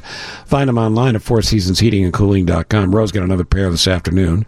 You'll listen every Monday for your chance to win. Morning, afternoon on this show and his show, again, from Four Seasons. What do you want to do, Super Joe? How do you want to give them away? Who scored the best goal last night? Who scored? No, you were at the game, right? You mean quantitatively? No, quality. I'm talking quality. Who quality. Yeah. So my opinion of who scored the best goal last night. I don't like that. If you know what I'm thinking right now, 312. No, I'm asking you who scored it, then we'll take his jersey number, and then we'll take that. Oh, it was Taves. Taves the first goal, I think. Caller number 19? Yeah, 19. I sort of like the idea where you have to guess what I'm thinking. We'll come back with that winner, and Ryan Nobles from CNN on the way on 720 WGN. Got a winner, Super Joe? Yeah, we sure do. Abram from Trail Creek, Indiana is going to go to the game against the Wild on Sunday. And again, sponsored by Four Seasons Heating, Air Conditioning, and Plumbing. For all the right reasons, Four Seasons, thank you to them as always. It is 7:47. We go to Ryan Nobles from CNN. Happy Monday. Hey, how are you, Steve? Good morning. Got a good story for you right off the bat. A guy tried to steal a wheelchair wearing reindeer slippers. He was riding a Phoenix, Arizona light rail train. This is the day after Thanksgiving. 26-year-old man abruptly leaps to his feet, wrestles a woman for a wheelchair. The man unlocks the brakes on a wheelchair, then wheels a struggling woman toward the open train door. She grabs onto nearby railings. He finally upends the wheelchair, dumps her on the floor, and bolts off the train with the wheelchair. However, the video showed other passengers crowd out of the train after him. They shove him into a wall, grab the stolen wheelchair, and the police arrest him. That's a good story, Ryan Nobles. That is great. I love to see people jumping in and helping other people when they clearly see something going wrong. Yeah, that takes a lot of bravery. I don't know how many of us would do that given that opportunity, so I'm very impressed. Well, I consider you a friend, Ryan, but I would punch you in the face if you stole a wheelchair. As you should. I would deserve that if that is the decision you made. And I would hope I could count on you to do the same. Exactly. I 100% would. All right, good. So Ryan and I would punch each other, just so we're clear. That sounds great. That's a good start to a Monday. Yeah. All right, so Jerry Nadler is the head of the Judiciary Committee in the House. He says we may have an impeachment article or two voted on by the end of the week. It seems as though the Democrats have pretty much feel that they've got the bulk of this argument, laid out on the table, and that they're ready to move forward. What we're going to see today, these hearings about to start in about 10 minutes, is kind of their closing argument. The committee head saying that this is going to be the day that most closely resembles an actual trial, where you're going to hear from lawyers that are basically from both sides just going to go down line by line their arguments and whether or not they think the president should be impeached, and on the Republican side why he shouldn't be impeached. And the Democrats feel that now they've got this nice, tidy package that they can hand to their members, and that the articles will be unveiled sometime this week, and that they could vote maybe as soon as this week, but certainly next week, and they're on their timeline to have it done before Christmas, and then it'll go off to the Senate. I think the big question right now, Steve, the two big questions I have at least are, will the entire Democratic caucus stay together, and Nancy Pelosi is able to collect every Democratic vote? Because I do think there are 3 or 4 Democrats in marginal districts that may stray away from the flock. And will there be any Republicans that stand up and cast ballots in favor of impeachment? There's a bunch of Republicans who are retiring who, there's no political consequence for them to vote in favor of impeachment if they think there's a problem here. And I think of like Will Hurd in Texas as an example. It doesn't look right now like any Republicans are going to vote for it. So this could be something that goes down on very partisan lines. And if it's straight party lines, it's not even close. Yeah, no, I mean, I think that's exactly the way it's going to be. I mean, there's certainly enough Democratic votes alone to get it out of the House, and then when it comes to the Senate, you flip the script, and the Republicans are going to be in control of it. I think the question is, what's the perception then from the American people? You already see this become a very polarizing issue. Republicans are very much opposed to impeachment. Democrats are very much in favor of it. When you have the symbolic nature of a very partisan vote, that's only going to continue to fuel that feeling about the impeachment process in general. And then the question is, does that help Donald Trump going into the 2020 election, especially if he's given a trial in the Senate, which may serve as a vehicle for him to claim some level of vindication, which we know, as he's done in the past, that he's able to claim, or at least attempt to claim vindication, even when that's not necessarily the truth of the matter. It really seemed like there's an inside the Beltway thought process that goes on, which frankly is necessary at times.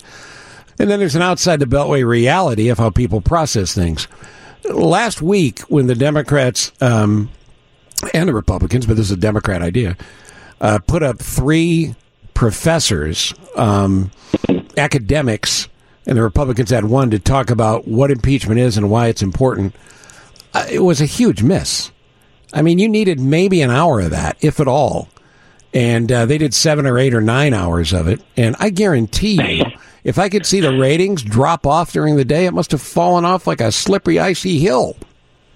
Yeah, I mean, I still think there were a lot of people watching, Steve, but the people that were watching were, ultimately people whose minds were already made up, and they were watching because they wanted to continue to fuel their perception of the situation. I just spent 4 days in Iowa, and when you follow these Democratic candidates around, and these are the Democratic candidates, not the Republican candidate, nobody's talking about impeachment. Bernie Sanders holds a town hall, and open up the questions to anything. You can ask him about anything. Never do you hear someone, and I mean this, never do you hear someone from the crowd ask a question about impeachment. They ask about health care. They ask about minimum wage. They ask about a variety of these kind of kitchen table issues. But impeachment is not at the forefront, I think, of the average American's mind. Now, that doesn't mean that you still don't need to go through this process. That doesn't mean that it's dramatic and historic and it deserves all the attention it's getting. But in terms of its impact on the 2020 election, at least at this stage of the game, I don't see it having a major impact. And I do think that a lot of these Democratic candidates, specifically the ones that are going to play a role in this in January in the Senate, you're talking Elizabeth Warren, you're talking Bernie Sanders, you're talking Cory Booker, Amy Klobuchar, Michael Bennet. These are all folks that expected to spend the entire month of January in Iowa, and they're going to be in D.C. having to take part in this trial. So in terms of a tangible issue, it's not something that you see these candidates talking all that much about, but it could have an impact just on the logistics of this process. And navigating that, I think, is going to be a difficult process for a lot of them. And then, the other end of this is it allows Joe Biden and Pete Buttigieg, who don't have a responsibility in the Senate to spend all their time in Iowa and New Hampshire while everyone else is in Washington. Here's the thing, too. Both sides have done a poor job of explaining what this is. But think of it in terms of this. If you've got a company, a big company, that's America, and the CEO, that's Trump, gets fired, he doesn't get fired by the people who work at the company, Americans. He gets fired by the board, Congress.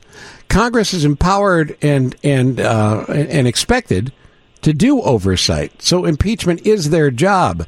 So by the blatant campaigning and preening and poll watching that's been done, especially at a time now where we have access to every thought that goes on, both sides look just completely political on this with no interest in what it means for America or not. The question is pretty simple, really, Ryan, when you come down to it. Is the president guilty of crimes and misdemeanors as detailed in the Constitution to the best of our knowledge, or isn't he?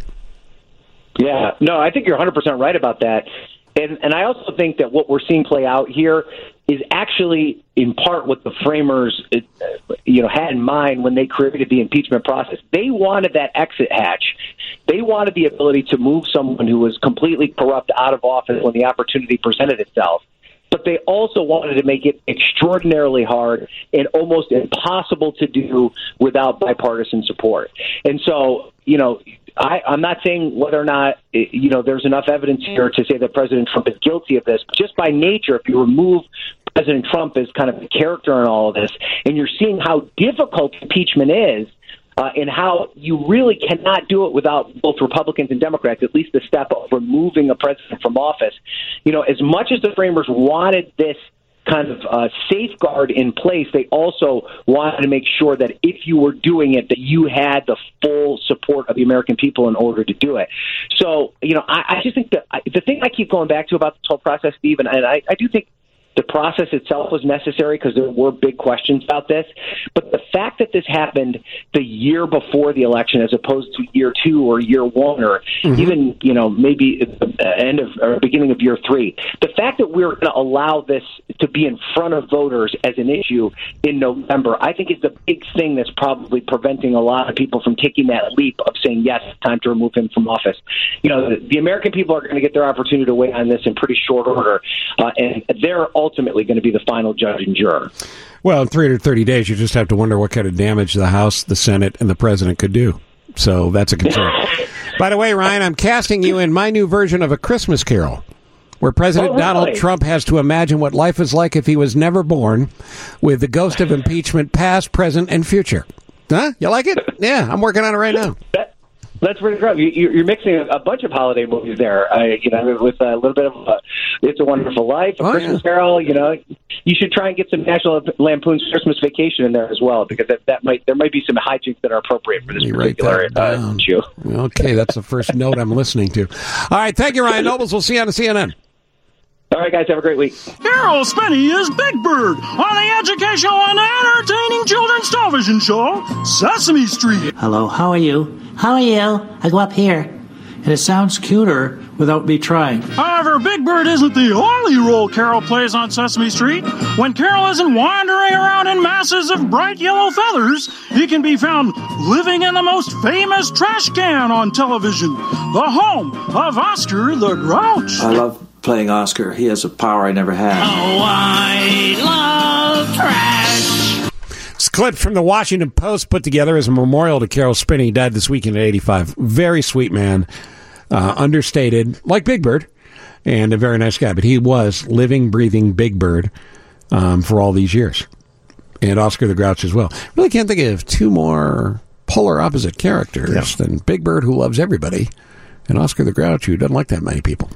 Do you think he ever had arguments in his mind between Big Bird and Oscar? Well, you know the comedian Frank Caliendo. He's come to the Paramount, by the way, in the spring. But Frank Caliendo has been in here many times as well. Frank does tons of voices. Yeah. He's phenomenal. Frank's nuts, and you can't not be nuts. I'll give you a big shocker for people that don't know. The guy that does the Trump thing on the show, not really Trump. No, he's really not. What? He's a guy that used to intern for me, who's a very funny dude. He's nuts. If you can do multiple voices, you have to have those chambered off somehow in your brain. There's something very, very wrong with you. Didn't Kevin Matthews used to do that, too? Oh, Kev's nuts. Yeah, no question. No question. When I do the Queen, it's the same thing. Something wrong with yeah. me. I hadn't even thought of that. Of course, I only have 2 or 3 voices that I do, one of them being my own. And a squirrel. And a squirrel, exactly. But at any rate, Carol Spinney was a legend, as he should have been, on one I think is... There are 2 great children's shows. Now, I come from an era where Bugs Bunny and the Flintstones helped raise me. I'm talking about the original Bugs Bunny. Flintstones was fine. You know, it was entertaining. But Bugs Bunny was brilliantly written. There were so many Bugs Bunny cartoons. The Rabbit of Seville, where they took the Barber of Seville opera and adapted it and animated it. Man, just tremendous. So as smart and as funny as Bugs Bunny was, Fred Flintstone and Barney and Betty and Wilma and Bam Bam and Pebbles and Joe Rockhead, they were pretty good too. And Margaret Rock, when she was the babysitter. Oh, sure. Sure. Yeah. Kids today are now adults if you were raised by Sesame Street or Mr. Rogers. We just saw the Mr. Rogers movie come out with Tom Hanks. Tremendous. If you haven't seen it yet, I highly recommend it. And Carol Spinney, that's a great loss. But he was 85 years old. He lived a great life. And he helped raise tons and tons and tons and tons of kids by just being a sweet man, being Big Bird. What a great legacy. Right? And not great for his grandkids, his grandkids. Guess who I'm related to? Big Bird. Anyway, it's nice to think back about when he was here in studio and how weird it was talking to him. Because he could drop in and out of Big Bird very easily. So, rest in peace, Carol Spinney, gone at 85. Coming up, Alicia Quarles, senior news correspondent at the Daily Mail TV. Does Channel 9 still run that, the Daily Mail TV show? Check that out if you would, please. We were talking about Carol Spinney. Let's talk about some of the other showbiz news going on. Dean's off today, but the lovely and talented Alicia Quarles joins us. Might remember her from E! But certainly from Daily Mail TV every afternoon at 3 on WGN TV, the magic number 9. Good morning, Alicia. Good morning. How are you? Nice to talk to you. Senior news correspondent, Daily Mail TV. Always busy, gets up in the morning, Dave. First thing on her mind is, what have these celebrities done while I was sleeping? Yeah, exactly. What haven't they done is the question. Yeah, we got a sad story here in Chicago. Juice WRLD, the young rap star, died at Midway this weekend. What do we know? Well, yeah, Juice WRLD is a Chicago native. He just had won Billboard's Best New Artist. Just celebrated his 21st birthday, was coming from California to Chicago, had a seizure at Midway Airport at about 3 a.m. He was alive when he was in the paramedics. By the time he got to the hospital, he passed away, and his autopsy is going to happen tomorrow. So we truly don't, I mean, people hear a 21-year-old died, you go, oh my God, what could have happened? We don't know, do we? We truly, truly do not know. There's something going around on the internet. One of his fans had posted in his comment section a week ago saying, please stop doing drugs. We don't know if he was. He said, I have a premonition that you're going to die. So we don't know if this is a case of, a seizure from lean or Percocet or if something else went wrong. We just know that he had the seizure and he died from cardiac arrest. But 21, there's got to be something going on. Yeah, and there are horribly genetic things that exist that don't show their ugly face until someone passes. I mean, we see kids all the time. We were talking about this last week. There's a high school program here where high school kids are screened for heart issues, and every time they go through 2,000 or 3,000 kids, they find 3 or 4 that have very serious issues. So, yeah, we need to... Exactly. And then you wonder, could it have been an aneurysm? Because he had just gotten off of a flight, and you don't know until you know. But you go back and look at his lyrics, and he prophesized a lot of this. He said, a lot of us don't make it until to see 21. So it just is very sad. Yeah, it is very sad. All right, so listen, I got to talk to you about this Peloton commercial. Am I the only one that didn't see trouble there? I mean, she's got a very expressive face. I'm assuming that's why she was cast. The Peloton people have the hardcore exercise group down. They're trying to expand their audience to people who maybe are a little intimidated by the bike. I mean, that's all I saw. How did I miss the offense? Guess what? I missed it, too. I still don't see the offense. I've gone back. I've rewatched the commercial several times, and I don't get it. But Peloton lost over $1 billion in market share. Wow. So obviously you and I are in the minority on this one. And the big news over this weekend is the Peloton guy, Sean Hunter, who plays the husband in the commercial. He's speaking out. He was very upset because SNL parodied the commercial. And he says that he's sick of being tied to this movement that's seen as sexist. And he says Peloton has not reached out to him. And he's upset. But also he's capitalizing on it. He changed his Instagram to Peloton husband. There you go. That's an actor right there. It's total actor. But this is all the cancel culture. When you hear the kids say, okay, boomer and cancel culture, now you know what both mean. But the cancel culture is, hey, I heard you offended somebody, therefore no one should ever do business with you again. It's a total cancel culture. And also, I'm like, listen, if you can afford a bike for $2,500, just do your thing. I just think that this is a much ado about nothing. I know a ton of people that they have Peloton, and they love it. They're absolutely addicted to it, and they feel better for it. I have some in my apartment building, and I love them too. So anything to get your heart going and get yourself sweating, it's all good. This will pass over. All right. So Steve Harvey was on the radio here in Chicago for years and competing with me, and I know Steve a little bit, and I like Steve. I've always liked Steve, and for forever he was Ryan Seacrest, and Ryan Seacrest was Steve Harvey. They had all the jobs in show business. And then his talk show went away and all that, and then he made that mistake at a beauty pageant. Now he makes another mistake this weekend, for real? Another mistake this weekend. So you're talking about 2015 at the Miss Universe pageant when he announced the wrong winner. Well, cut to this weekend, the Miss Universe pageant again, and once again he announced the wrong winner. So this was in the costume competition. Really, Miss Malaysia won Best Costume. Steve Harvey says Miss Philippines won Best Costume. And Miss Malaysia says, wait, let me say something. Actually, you're wrong. This time Steve, though, said, you know what? It's the prompter people. They messed me up. I'm just reading. I can read. So he defended himself. But it's like, come on, Steve Harvey. All right, two questions. I don't want to go complete conspiracy theory here, but was somebody messing with him? I think somebody might have been messing with him for sure, because how could it be, once again, you mess up the Philippines like you did in 2015? Right.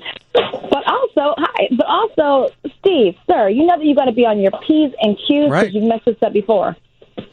Well, Steve's a great marketer. Any chance he screwed it up on purpose to go, viral today? Is look like the nice guy. And that's what I think. I'm with you on that conspiracy. Absolutely.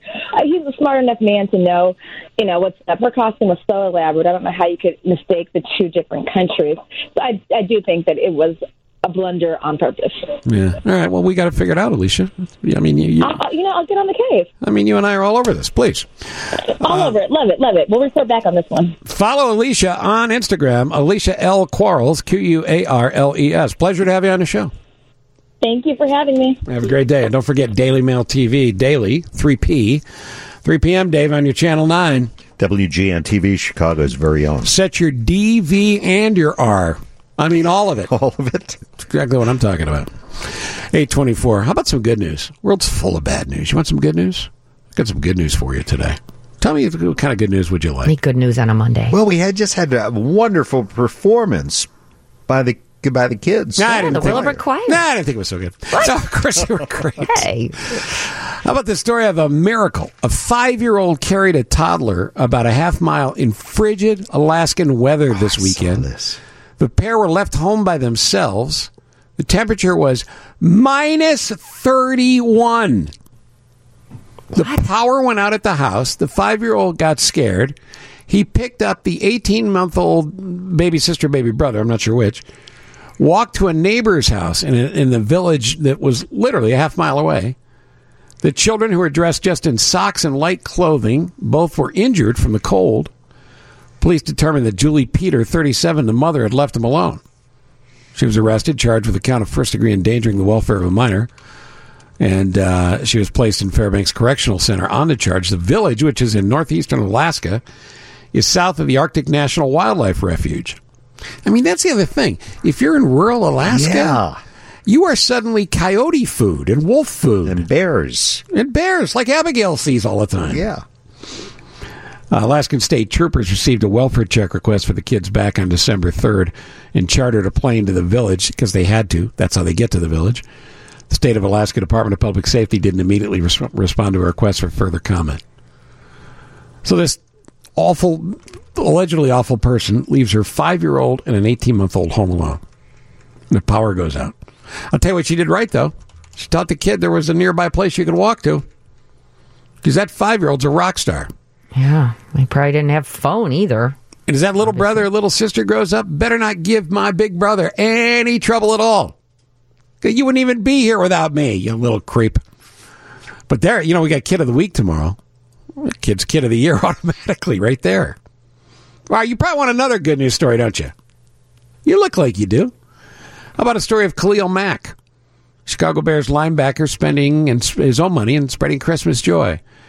He's from Florida. I think it's Fort Pierce, isn't it? Isn't that where Mack's from?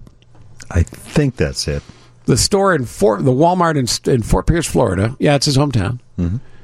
Said, we here at Walmart would like to thank Khalil Mack and the Khalil Mack Foundation for your generosity in making so many families happy for the holidays. He and his foundation paid off 300 holiday layaway accounts. Paid them off. Wow. Wiped the slate clean. Isn't that a good story?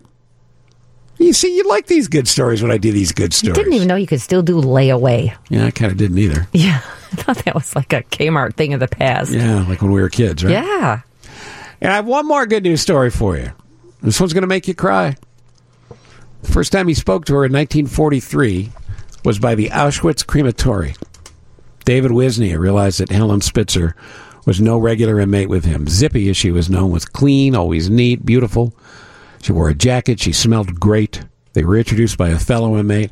Her presence was unusual in and of itself, a woman outside the women's quarters speaking with a male. Before Mr. Wisnia knew it, they were alone, all the prisoners around them gone. It wasn't a coincidence, he later realized. They made a plan to meet again in a week. On their set date, when as planned, meet at the barracks between 4 and 5. He climbed on top of a ladder made up of packages and prisoners' clothing. She had arranged it, a space amid 100 piles, just large enough to fit the two of them. He was 17, she was 25. I had no knowledge of what, when, or where. He was reminiscing. He's now 93. They were both Jewish inmates at Auschwitz. They both survived. Mr. Wisnia initially forced to collect the bodies of prisoners who had killed themselves. He'd been chosen to entertain his Nazi captors when they discovered he was a talented singer. That's what kept him alive. Ms. Spitzer was the camp's graphic designer. The two became lovers. But then they were split up. And on the day they split up, he sang to her. 72 years later, they met again. Just this fall, Mr. Wisnia sat in his house for 67 years in Levittown, Pennsylvania, looking through old photographs. There are few people left who know the details, he said. But in January, Mr. Wisnia plans to fly to meet the woman he talked to on the phone, to Auschwitz. The last big anniversary was 5 years ago. And the last thing he did was she asked him to sing. Would you sing to me? He did, and he'll sing again when he goes to Auschwitz to remember the survivors. Oh, man. How about that for powerful? Power of love, power of years, power of survival. Yeah, we're all blessed. And sometimes you need to stop and count those blessings a little more than you normally do. So, coming up at 8:30, we'll get the news here in just a second. After that, the Steve Cochran Show will continue with Coach Colleton before 9. Talk a little bit about last night's nip and tuck and Ross and the shootout and other things. And again, thanks to everybody out at the Northwestern Surgical Center who performed a procedure on me last Thursday. And I believe after donating my colon to science, there's a lot to be learned. Really? Yeah, I do think so. No, I had a colonoscopy. And why am I sharing that intimate information with you? Because you need to get one too. If you're 50 or older, go get it. You do not want to wait. I have two people in my life, very close to. One, fortunately, is still here. One isn't. And what happened is they started to have changes in their daily habits, indications there was some plumbing trouble, some stomach issues. And they waited too long to go get checked out. And by the time they did, they had stage 4 colon cancer. It's miraculous that one of them has survived, and he is fighting it, man. He's still fighting it. But it's a very difficult and tragic thing. It doesn't have to go that route. My father had colon cancer, killed him in 5 years. You remember the wine diva from my old afternoon show? She died in 3 years. Oh, and she fought so hard. She didn't make it to 40. Oh, my gosh. So sad. Great lady. So please take care of yourself. That's why I bring it up. Sure, the entertainment of me wandering around a hospital in a buttless gown, I mean, that's entertaining as well, but this is more informative than entertaining. And I didn't bring that up to Dr. Mose this morning, but come on. What's with the friggin' gowns? You can operate on a fetus while it's still in the mother's womb. You can do the most intricate of neurological procedures, brain surgeries. But I'm still wearing a buttless gown. And by the way, it's not because of access. Access isn't easier in those things. I swear to God, Mary, I don't know how you guys wear dresses. I don't know how you do it. Well, the thing is, can't they just put a piece of Velcro on the back of those? Exactly. That's all you need is just one piece of Velcro. I know it might get stuck to things, but come on. No, you take the Velcro and you pull it down in front. You have it whatever area you need. Yeah. Velcro patches over whatever area you need. And Works you're done. for everything. You know, and if you want, license it. Do it like a NASCAR suit where you have various product names on you. Yeah. Whatever. Well, you don't want that much more advertising, do you? So, but a lovely staff at Delnor, and thank you for all of that. Several of which were nice enough to say they listened, and also that I'd be gassy after the procedure. So that was nice, too, that they brought that up. That's very nice. Now, the other thing is, I started watching this weekend, and I assume you've seen it. Many of you have, anyway. The new De Niro, Pesci, who am I forgetting? Pacino. Mm-hmm. Is that the Irish? The Irishman. Well, that's the 3.5-hour movie? Yeah. Oh. I've You're already still watched, watching it? I've already watched one movie. I'm 2 hours in. I got an hour and 40 minutes to go. Oh, my gosh. It's ridiculous to say a 3 hour and 40-minute movie is slow, but it's slow. However, it's really entertaining. Great performances. Here's the one thing that nobody's talked about that I'm aware of. Because they have to show De Niro in particular as a younger man and as an old guy. The old guy you can pull off. He's almost 80 years old. But the younger guy died with the jet black hair. There's only so much CG you can pull off. And there's a weird thing going on with his eyes. Have any of you guys started to watch it or see it? No, not yet. Haven't had the time. Can you start watching like 15 minutes and go back and watch another and you'll still know what's going on? Yeah. Okay. Yeah.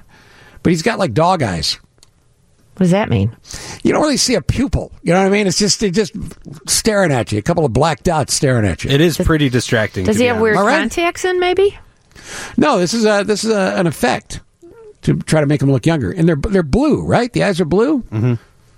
And they're like super blue. Well, they must be the contacts. They're really friggin' blue. But anyway, having said that, you can get around that, but it's distracting in the movie. It is violent.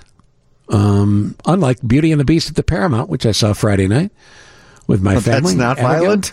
No violence whatsoever. Well, there's a couple of scenes with wolves. Right. But Abigail's almost 4, and she was okay.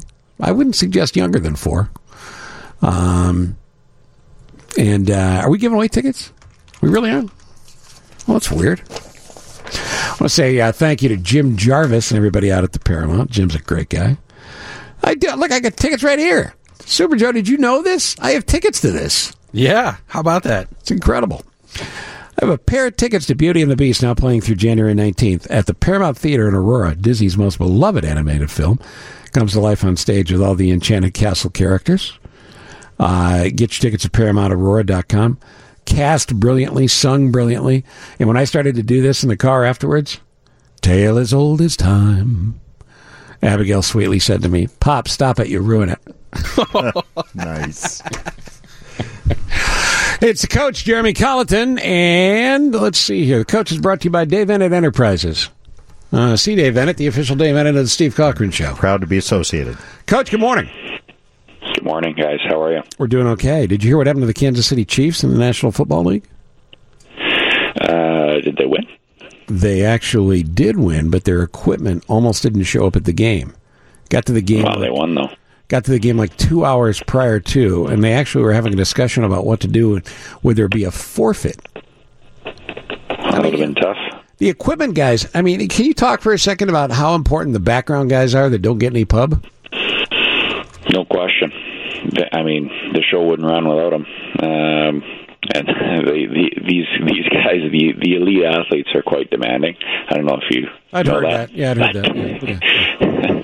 So they do a great job to get. It's very important. Obviously, the equipment they use, and players, they want it a certain way, and the equipment guys, and there's a lot of support staff that work really hard to make things go, and I think we have the best in the business, so they deserve a lot of credit. Yeah, a lot of unsung heroes. And can we agree that no equipment in sports smells worse than hockey equipment?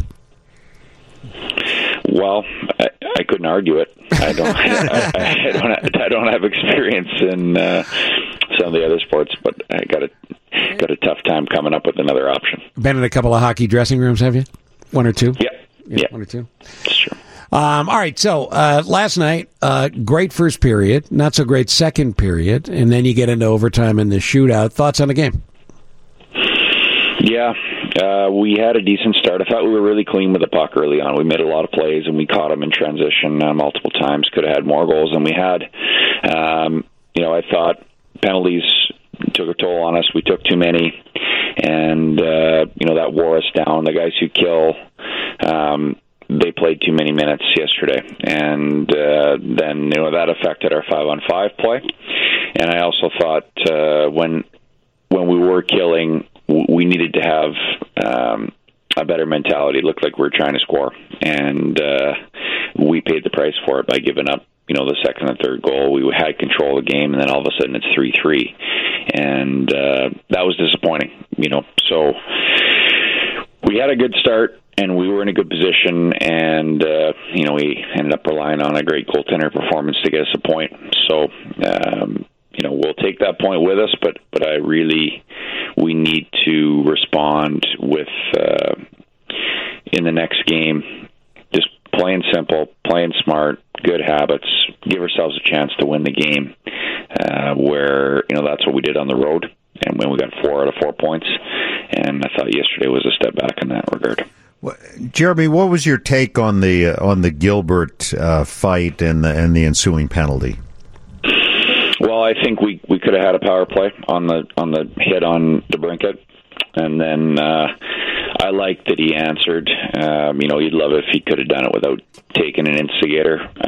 Maybe you wait, but at the same time, the intentions were great, and our team should have responded off that.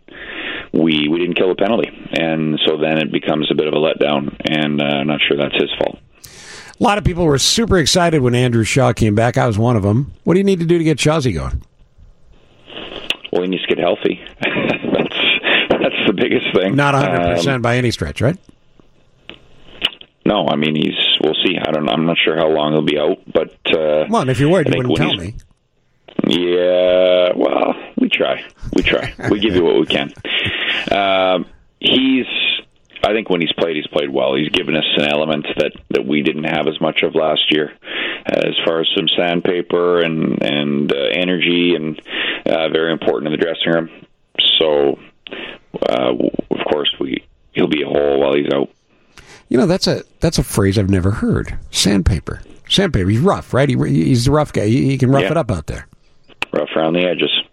You ever heard sandpaper? You ever heard sandpaper dropped in so smoothly, Dave, on it? Yeah, that was really well done. I'm going to take that and act like I made it up. So you look at the two games that you won on the road, and you kind of alluded to this a moment ago, but for a team that's struggling, you go on the road, you get a win in overtime in Boston, where the Bruins have, I know they did lose just over the weekend, but they haven't lost at home in regulation prior to that, and they lose in overtime to you. What kind of a lift do you get from a game like that? Yeah, I just really liked our approach.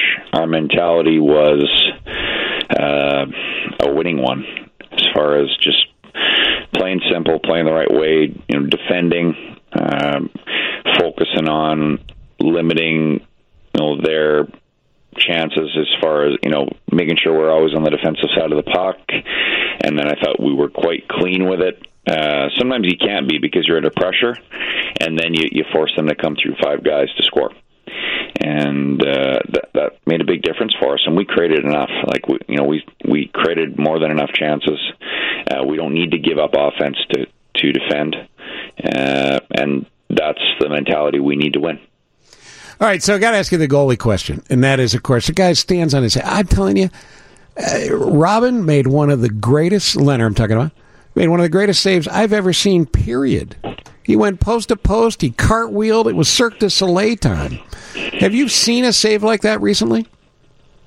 Not recently, no. That was outstanding. He was great for us. He's been great for us. Allowed us the opportunity to get 1 point. Would have loved to get 2, but he's playing really well. He's been phenomenal.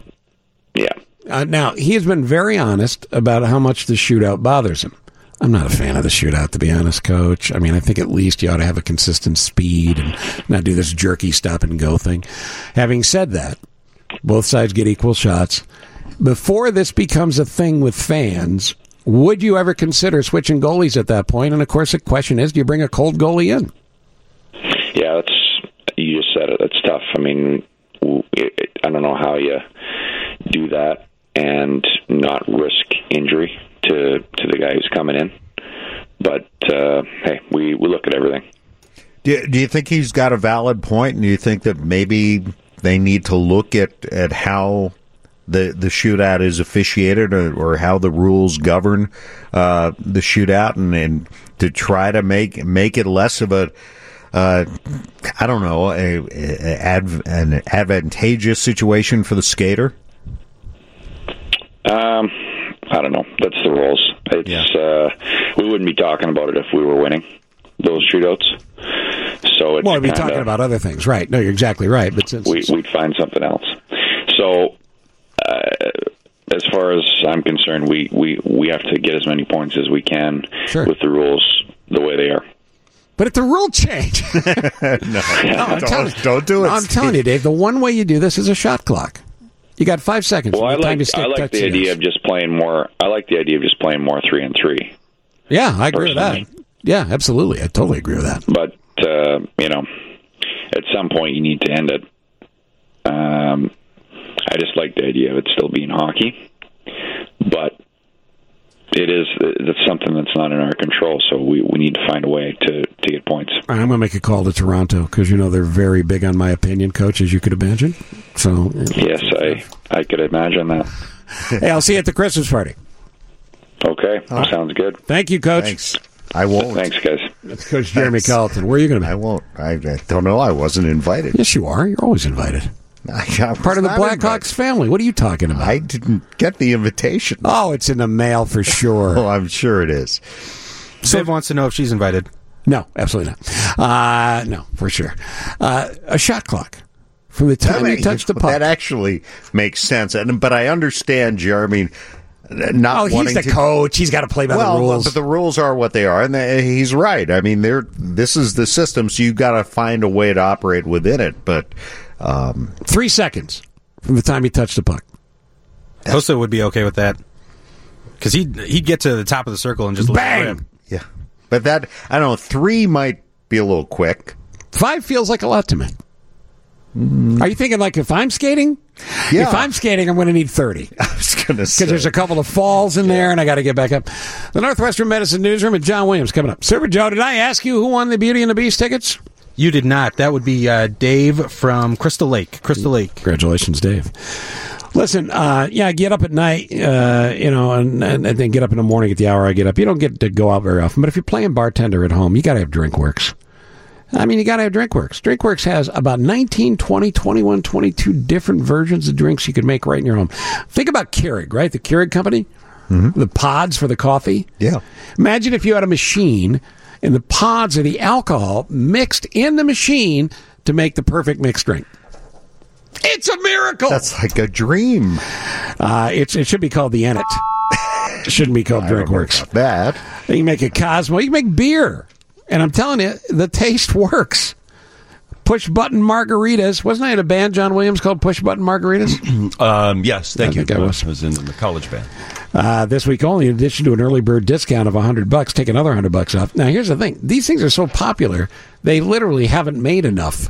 They're going to run out. So I would highly recommend, if you're thinking about ordering, you do it. They're like the chicken sandwiches of cocktail makers. They are the Popeye's chicken sandwich of cocktail makers. It's DrinkWorks. $100 off for the early bird discount. Take another $100 off and get free shipping. It's half price. It's DrinkWorks. Save $200 and off standard pricing plus free shipping. Now, don't wait. It's not going to last, and it's just because you listen to this show, because you're going to put Steve in as the promo code at checkout. That's drinkworks.com. Use the promo code Steve. drinkworks.com, promo code Steve. 9 o'clock. Hi, John. You're a couple of bright guys. We do a Mega Monday morning quiz. Trivia, 10 questions, always about something in Chicago. All right. Today, because the Bears are still in the playoff hunt, a Bears quiz for you. A Bears quiz, got it. The Bears have played the most games where? Wait, explain. Give me a sample. Like a venue, a stadium. Oh, I see. Okay. Not a city. Wrigley Field. That's a pretty clever guess. That's not right. The answer is in the 10 o'clock hour. I'm going to go off the board and say the Coliseum in Los Angeles. I don't know if that's right. How many championships have the Bears won? 45. They won a bunch in the 20s and 30s. Yeah, that one's too hard. Yeah. How about this one? Who is the Bears' all-time tackles leader? Well, I don't know if this is true, but I say Hampton just because he will hurt me if I don't. Hampton, because he will hurt me if I don't, is actually the correct answer. That's wow. fantastic. Urlacher. It's Urlacher or Singletary. Yeah. Well, how about that? Dave, you want to take a guess? Urlacher? It's both of them? It's one or the other. Oh, you got to go. All right, we're out of time. In the 10 o'clock hour. All right, everybody on CLTV. John's here. We'll see you tomorrow. So